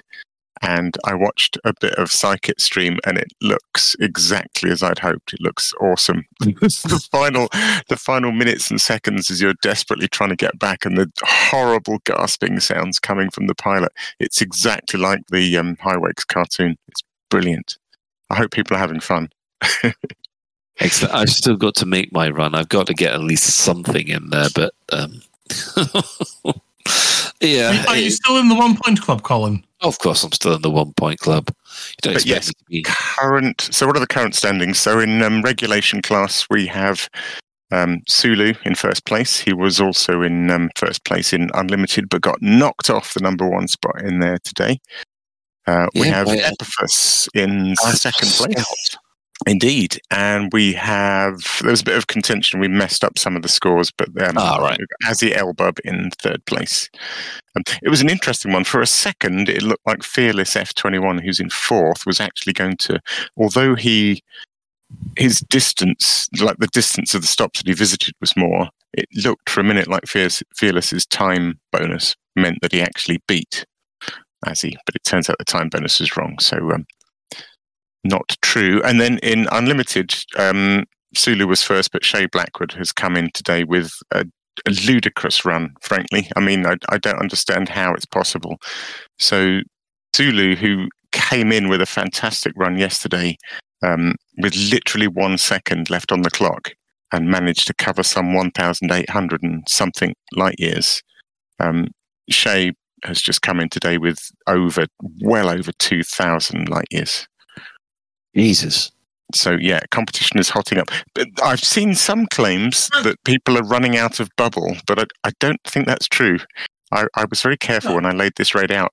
Is this saying Shay's he's like 2,000 light years and he still had 133 seconds left. Yes, he's got 2 minutes, well over 2 minutes spare. So bloody hell. He can easily do another jump. He did claim he was running out of bubble, but I think I refute that. I was very careful to check that there were plenty of remote stations for people to try and go further and further to. If people have run out of bubble, then I've cocked up, and I'm very sorry. Right, I see. Well, we'll move on from Buckyball. Hopefully we'll have a full report when it's all done. Now, Edison has been updated to version 5.2. Again, Alec, do you want to quickly touch on Edison? Can do. Has anyone here actually used it? I'm aware of it, but I actually use a different tool. Oh, right. I've used Edison, but I haven't used Edison 5.2. Okay. I mean, some people may be unaware that these kind of things are even possible, but Edison and a tool I use called SRV Tracker, one of the things they do is they let you basically set waypoints on planet surfaces. So you can drive your SRV to a point. Certainly the way SRV Tracker works, you can land or drive your SRV to a point on a planet and then hit a button in this third-party app, say, I want this to be a waypoint. And subsequently, if you target one of your waypoints, both of these apps do little overlays on your HUD, which basically give you an arrow that literally points to your waypoint and give you things like distances. And so, for example, I've used it to do things like exobiology. So, you know, when you're sort of, you've got your first scan for one plant, and then you're driving along and you see loads of other plants, but you can't scan them because you're committed to that first one. Well, you can mark those others and then come back to them later. So it's really good for that. It's great for racing, of course, because you can lay out your own virtual tracks. It has all sorts of great uses. But yes, Ben, sorry, what else does Edison do? I think it does more than that, actually. Edison does stuff so it'll get you to a location from space as well. And it'll tell you to, it'll sort of say, okay, you're approaching the planet, drop down to the planet now, and things like that. Neat. But the whole point of 5.2 is it's giving you on-foot navigation. As you were saying, I think it's basically for flower picking. So you can go and find your flowers, mark where you found them, and then go back and find them again if you need to. I mean, it's also really good because, if you... I saw an amazing picture on Twitter this week. I forget who now, but it was just an incredible ice sort of... It wasn't actually a crater, but it was like a ridge that went round in a half circle. So it was just an amazing formation. And of course, one of the things you can use these tools for is to make permanent bookmarks of these amazing surface locations to share with other people or to go back to them. Yeah, I mean, that's one of the things, I'm sure your SRV thing as well, it allows you to go and sort of export your bookmarks and things like that and say, there's one button that'll say, please log my location, and it'll save it. But then as you can go off and export everything, and that's all very handy. Yeah, very neat tools. On the subject of neat tools, in one of the threads in the forums, this actually it just kicked off this morning.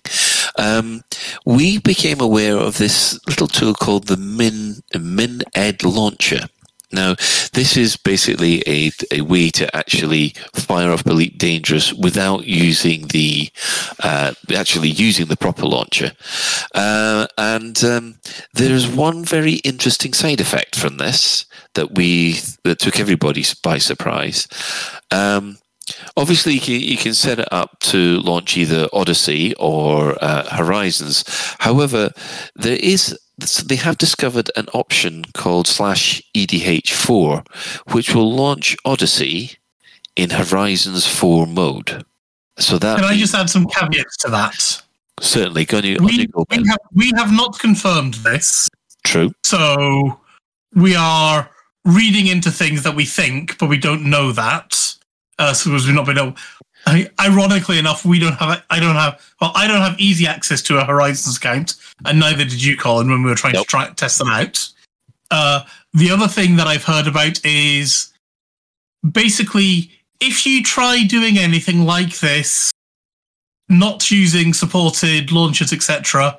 And if anything whatsoever happens to your PC, your account, your game, anything, it's kind of your own bloody fault. Yeah, it's use at your own risk, isn't it? Yeah, very much using your own discretion. But one thing which I really like it actually. I know I've just said use at your own discretion, but one of the things that I really find it very handy for is I've now got a very quick and easy way to go straight into VR from my Quest. So instead of having to go through instead of faffing around with everything, I just I've got an double clickable executable that I've shoved into my start menu, and it just goes straight into VR mode for me. It's very lightweight, so it's using less resources, which is always a benefit. And I think it even quits the launcher as well. So I'm not entirely sure when it quits the launcher. Yeah. And I know I just said be careful, but I was doing that earlier and it worked a dream. Alec. Yeah, possibly just a stupid question, but these options like /EDH4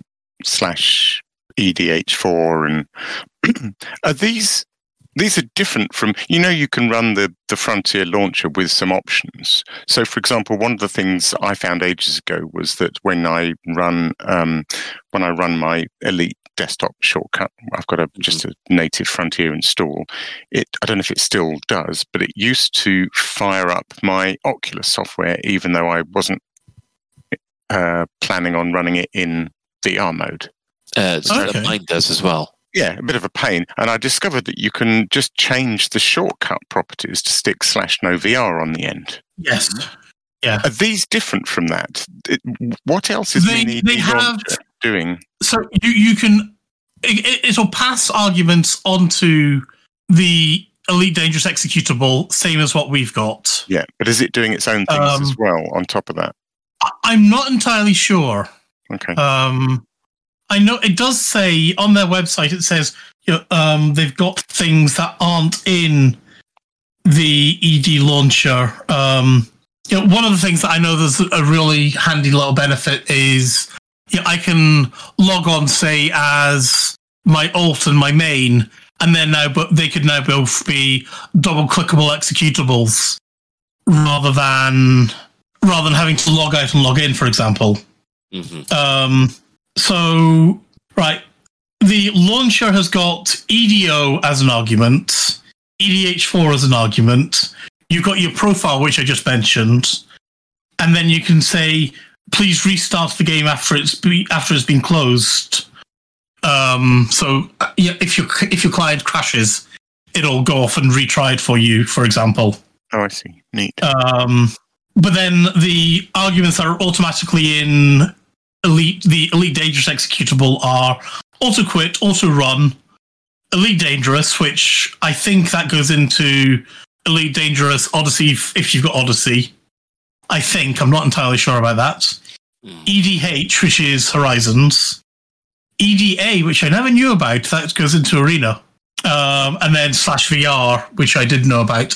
And I believe there's also a no VR one as well. Yeah, there is. That's the one I use, yeah. Yeah.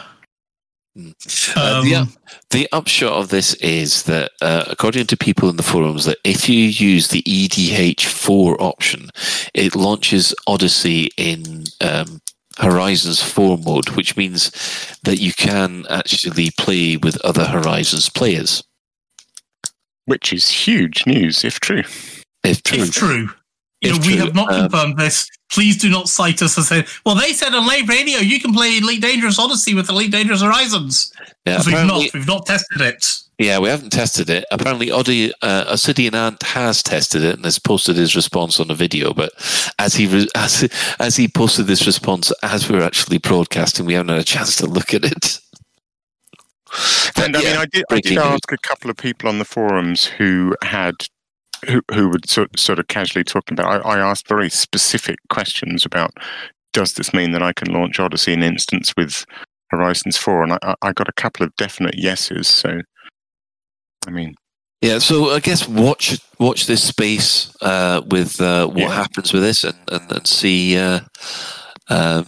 what the response is. I mean, it would be nice to be able to play with Horizons for players with some of the aspects of the upcoming content. I mean, it'd be, but yeah, we'll just have to wait and see what happens. Right. I think we'll quickly move on to the mostly clueless section. Now, surprisingly enough, I think, Ben, you should take this one. Oh, okay, thanks. So I'll scroll down past all that. Nephilius. Yes. Okay, yes. So Nephilius was giving us some information about the, we all know the FFS scanner and things like that. And Cohen Leff produced a handy little guide showing you where all the meaningful planets are.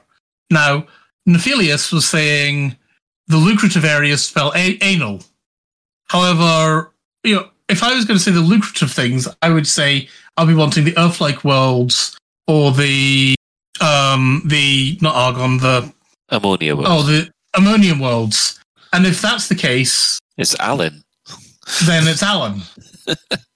So it depends which way you read it, right? Yeah. So basically, either way is anagram of anal, which is why. Yeah. Apparently, what you all want to see. Again, we're getting into Psychic's catbots again, aren't we? No, seriously. If it's how you interpret it that expresses who you actually are as a person. If you turn it upside down, does it spell boobies?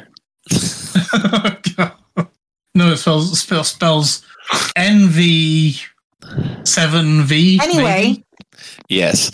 So yeah, the upshot of this is that someone has got a shortcut for the FSS scanner. We will put that in the show notes for people to peruse, and hopefully it will help your scanning for the future. Now, we have some any other business. The first bit is Canon's unidentified interstellar anomaly tracker.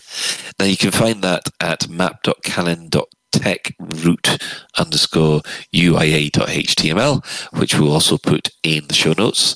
I must admit, I have been following it, and it's getting better. I take it you've been using it as well, Ben? I have indeed, yeah. It's nice to see where it's going. It just feels like we're watching bullets in slow motion head towards a target. Yeah. Well, yeah. I'd say not so much slow motion, just very large distances. In Epic Games, they've actually got 2 free games this week, which is Gloomhaven and Ark Survival Evolved. Yeah, they are. I've heard a lot of very good things about Ark. My kids love Ark as well.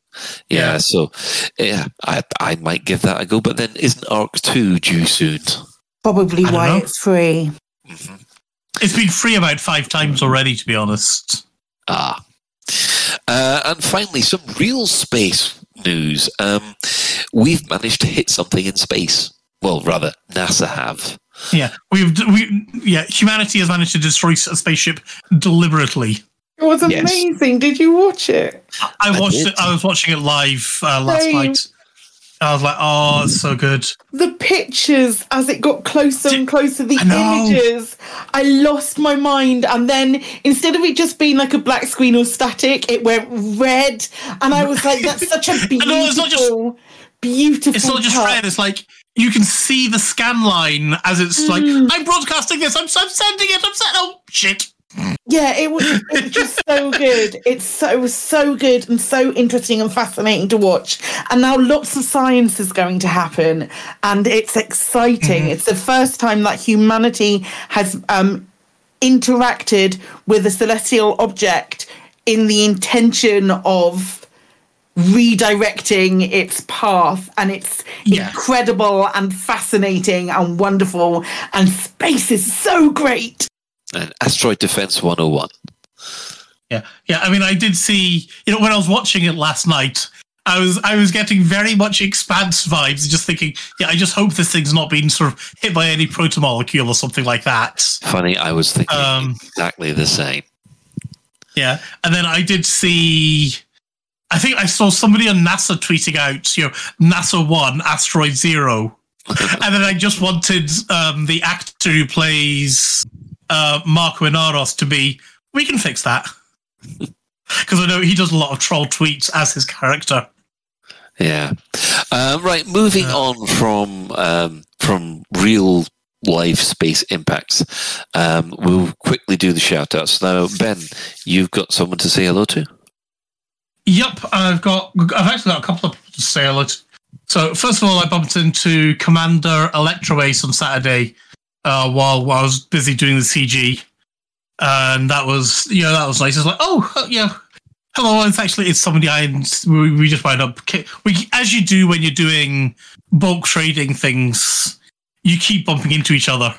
So we just kept sort of like, kept saying hello and things like that. And it was like, could you give me, could I get a shout out? And can I get a shout out to everyone who still hangs out in the Distant Worlds 2 private group as well, as a bit of a safe space? So I was like, yes, of course I can do that. And I also want to say hello to Cyber Hunter, who I feel like I've been kind of ignoring him today while I've been running around my ship and doing things. But I have waved at him and things like that and said hello. But and then apparently somebody else was here as well, but I didn't even. It's when I was away looking at Scorpions. So it was Andy Sharp. That's who it was. I missed him apparently completely. Right.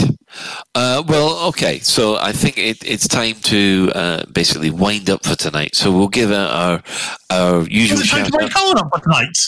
It's what? Is it time to wind Colin up for tonight? Really isn't, Ben. Oh, it isn't. Okay. Yeah, just you will have your moment. Oh, Alec, what is it? All I was going to say is people need to try this immediately. Go to Google and search for DART mission NASA. It's awesome. Awesome. Carry on. Okay, thanks for that. There's your any other business. So, like our sister station, Hutton Orbital Radio, it broadcasts on a Thursday at 8:30. Tune in at Twitch TV Hutton Orbital Truckers, or go straight to radio.forthemug.com if you just want the audio. The discerning commander who likes a bit of CQC action, you can check out the CQC Discord at discord.me/Elite Dangerous CQC. We'll also give some shout outs to other Elite Dangerous podcasts, which are Flight Assist, The Guard Frequency, and of course Loose Screws. Hello there over there in the States. So following on this, we have the latest Galnet News Digest as provided by Commander Witherspoon and Commander Beetlejude. And we'll say special thanks to everyone who's chipped in on the Twitch chat and obviously the in-game commanders that Ben has bumped into. So special thanks, of course, go to Commander Tokuso, Jay Antrax, and Alan Stroud, who have created music for this show. But that's it for another episode of Lave Radio.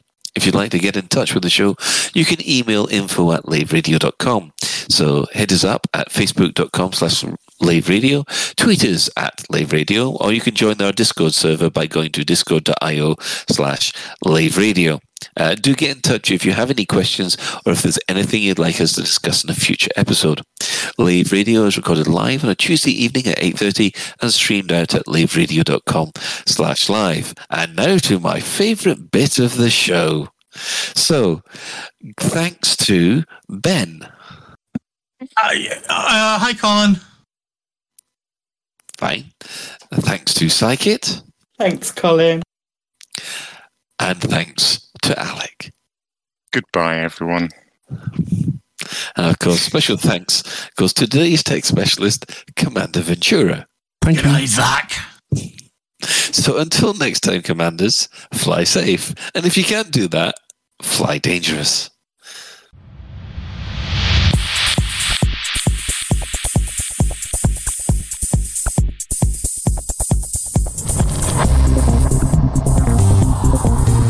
Is your life like this? Sounds like someone having an orange inserted.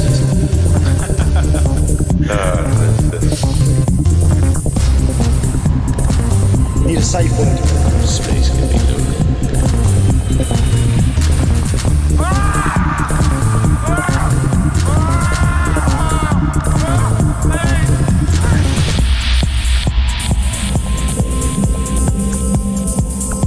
I'm gonna see the galaxy.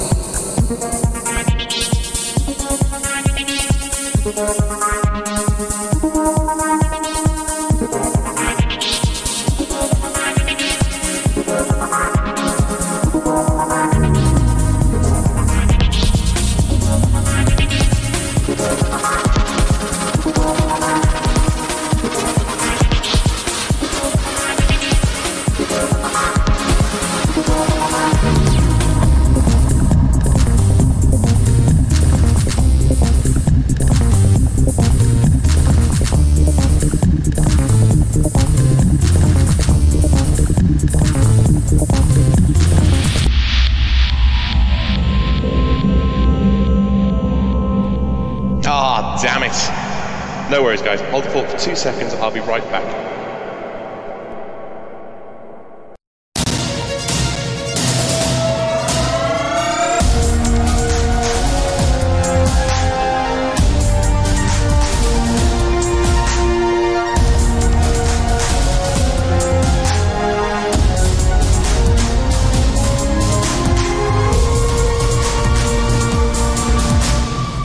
Galnet News Digest, 27th of September 3308.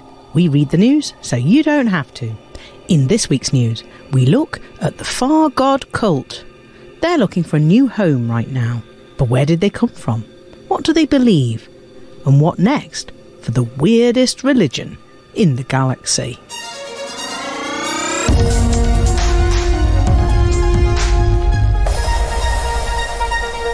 In 3304, with the discovery that the Thargoids had returned still fresh, and with the discovery of the ancient Guardian civilization causing puzzlement, several new religious orders sprang up.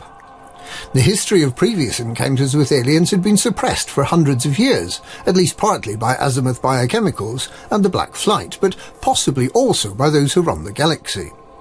So when humanity learned conclusively that we were not alone, it was perhaps natural that beside the more typical reactions of wonder and fear, stuffed down the edges of the Sigma curve, we'd find a small number of people who decided that the aliens were deities and who chose to worship them. Quite a few of the cults, such as Homo Terminus, the Order of Extinction, and, perhaps surprisingly given its later political activities, Nova Imperium, anticipated the imminent destruction of the galaxy with hope. For them, the apocalypse was a treat to look forward to. The Far God cult was one such order. Without any formal name, these Thargoid worshippers believed, and still believe, that the Thargoids are messengers come to bring the sad tidings of the arrival of the really, really big Thargoid-shaped god called the Far God from another dimension. Only if they believed very hard indeed in the Far God would they be spared when the galaxy is destroyed. Some of the sadly now deceased members of the cult believed that they would turn into Thargoids, black angels to fly in the presence of the Far God. The Far God cult really wasn't much bother to anyone. They set up little hive chapels made of a black coral-like substance, and that smelled of ammonia, and they wore simple black robes, and it seemed that they were just waiting quietly for their end to come.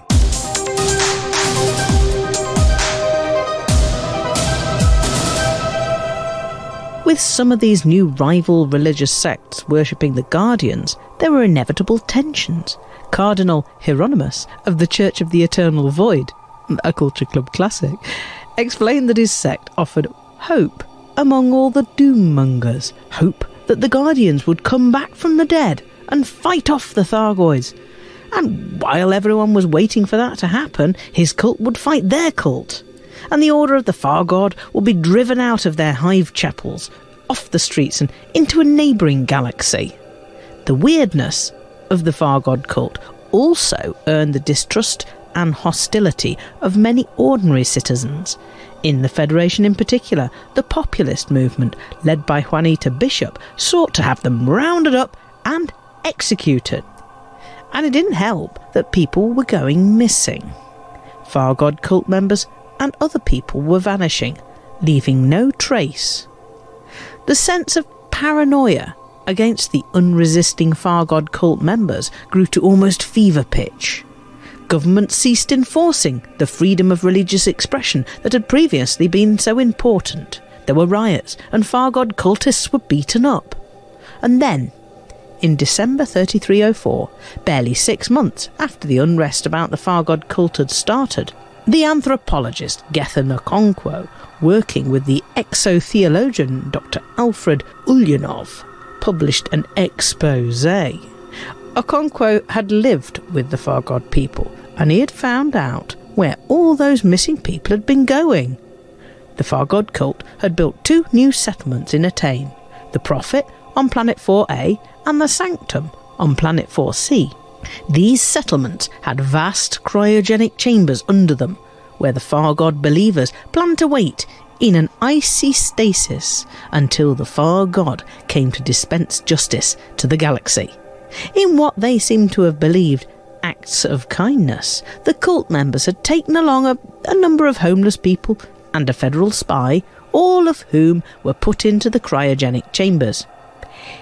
In a terrible irony, both sides were shortly after attacked by Thargoids, and most of those in the sleep chambers never woke up.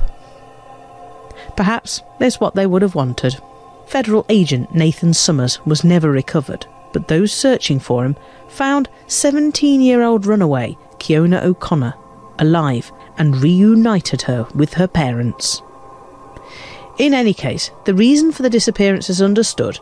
With the hate speech of the Church of the Eternal Void banned, and with Juanita Bishop's bid for Congress failing, the federal government eventually got a grip and returned to a position where the Thargod cult was tolerated. It was, however, never an easy truce.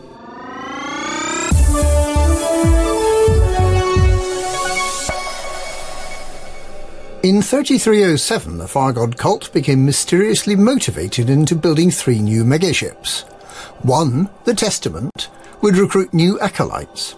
The second, the Perdition, would take all the miserable souls who didn't think they had any chance of surviving the apocalypse on a cruise to meet the Thargoids and their doom.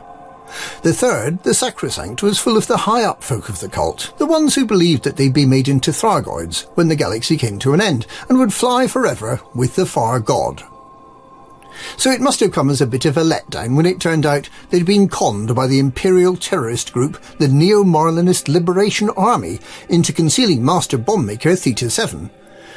And it must have been even worse when he blew the Sacrosanct up, killing everyone on board.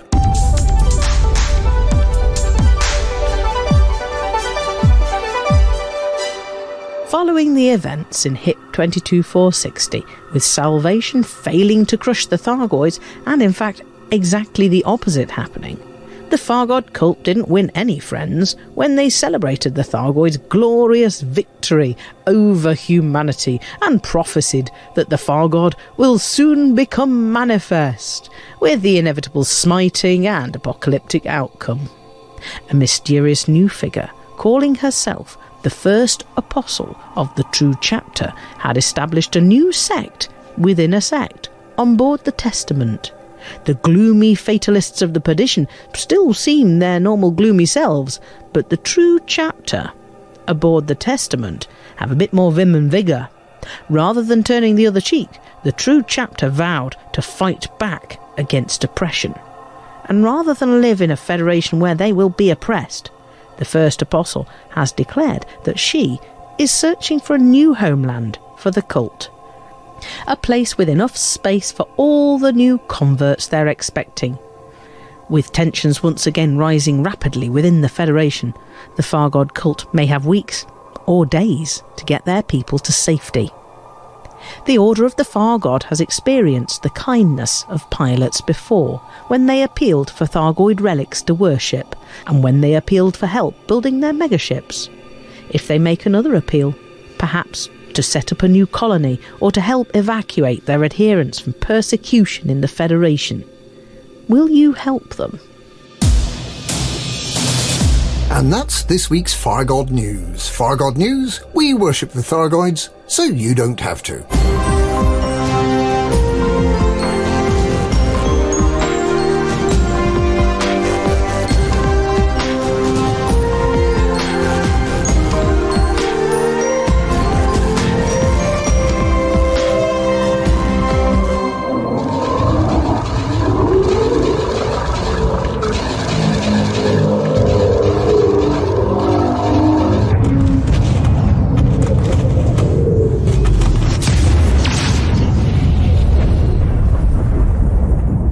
We buy any ship. Bar none. We buy any ship. Bar none. Any model, any colour, any shape, any size. We buy any ship. Bar none. We here at We Buy Any Ship Bar None are ready to take your excess space travel vehicles off your hands. No more negotiating with dodgy space station vendors. We'll simply give you an estimated quote online. Then, when you get here, we'll point out all the little dents and scratches that make the price get smaller and smaller before we actually give you any money. And the beauty is, we take any ship. We buy any ship. Bar none. Terms and conditions apply. We Buy Any Ship excludes trading in any of the following vehicles: Adder, Anaconda, Asp, Boa, Cobra, Constrictor, Cruisers, Eagle, Falcon, Gecko, Griffin, Gear, Harris, Harrier, Hawk, Kestrel, Crate, Lanners, Lifters, Lions, Mantis, Merlin, Moray, Osprey, Panther, Puma, Python, Saker, Sidewinder, Skeet, Spar, Stowmaster, Tearsel, Tiger, Transporter, Turner, Viper, Wyvern, or any Imperial or Thargoid vessels.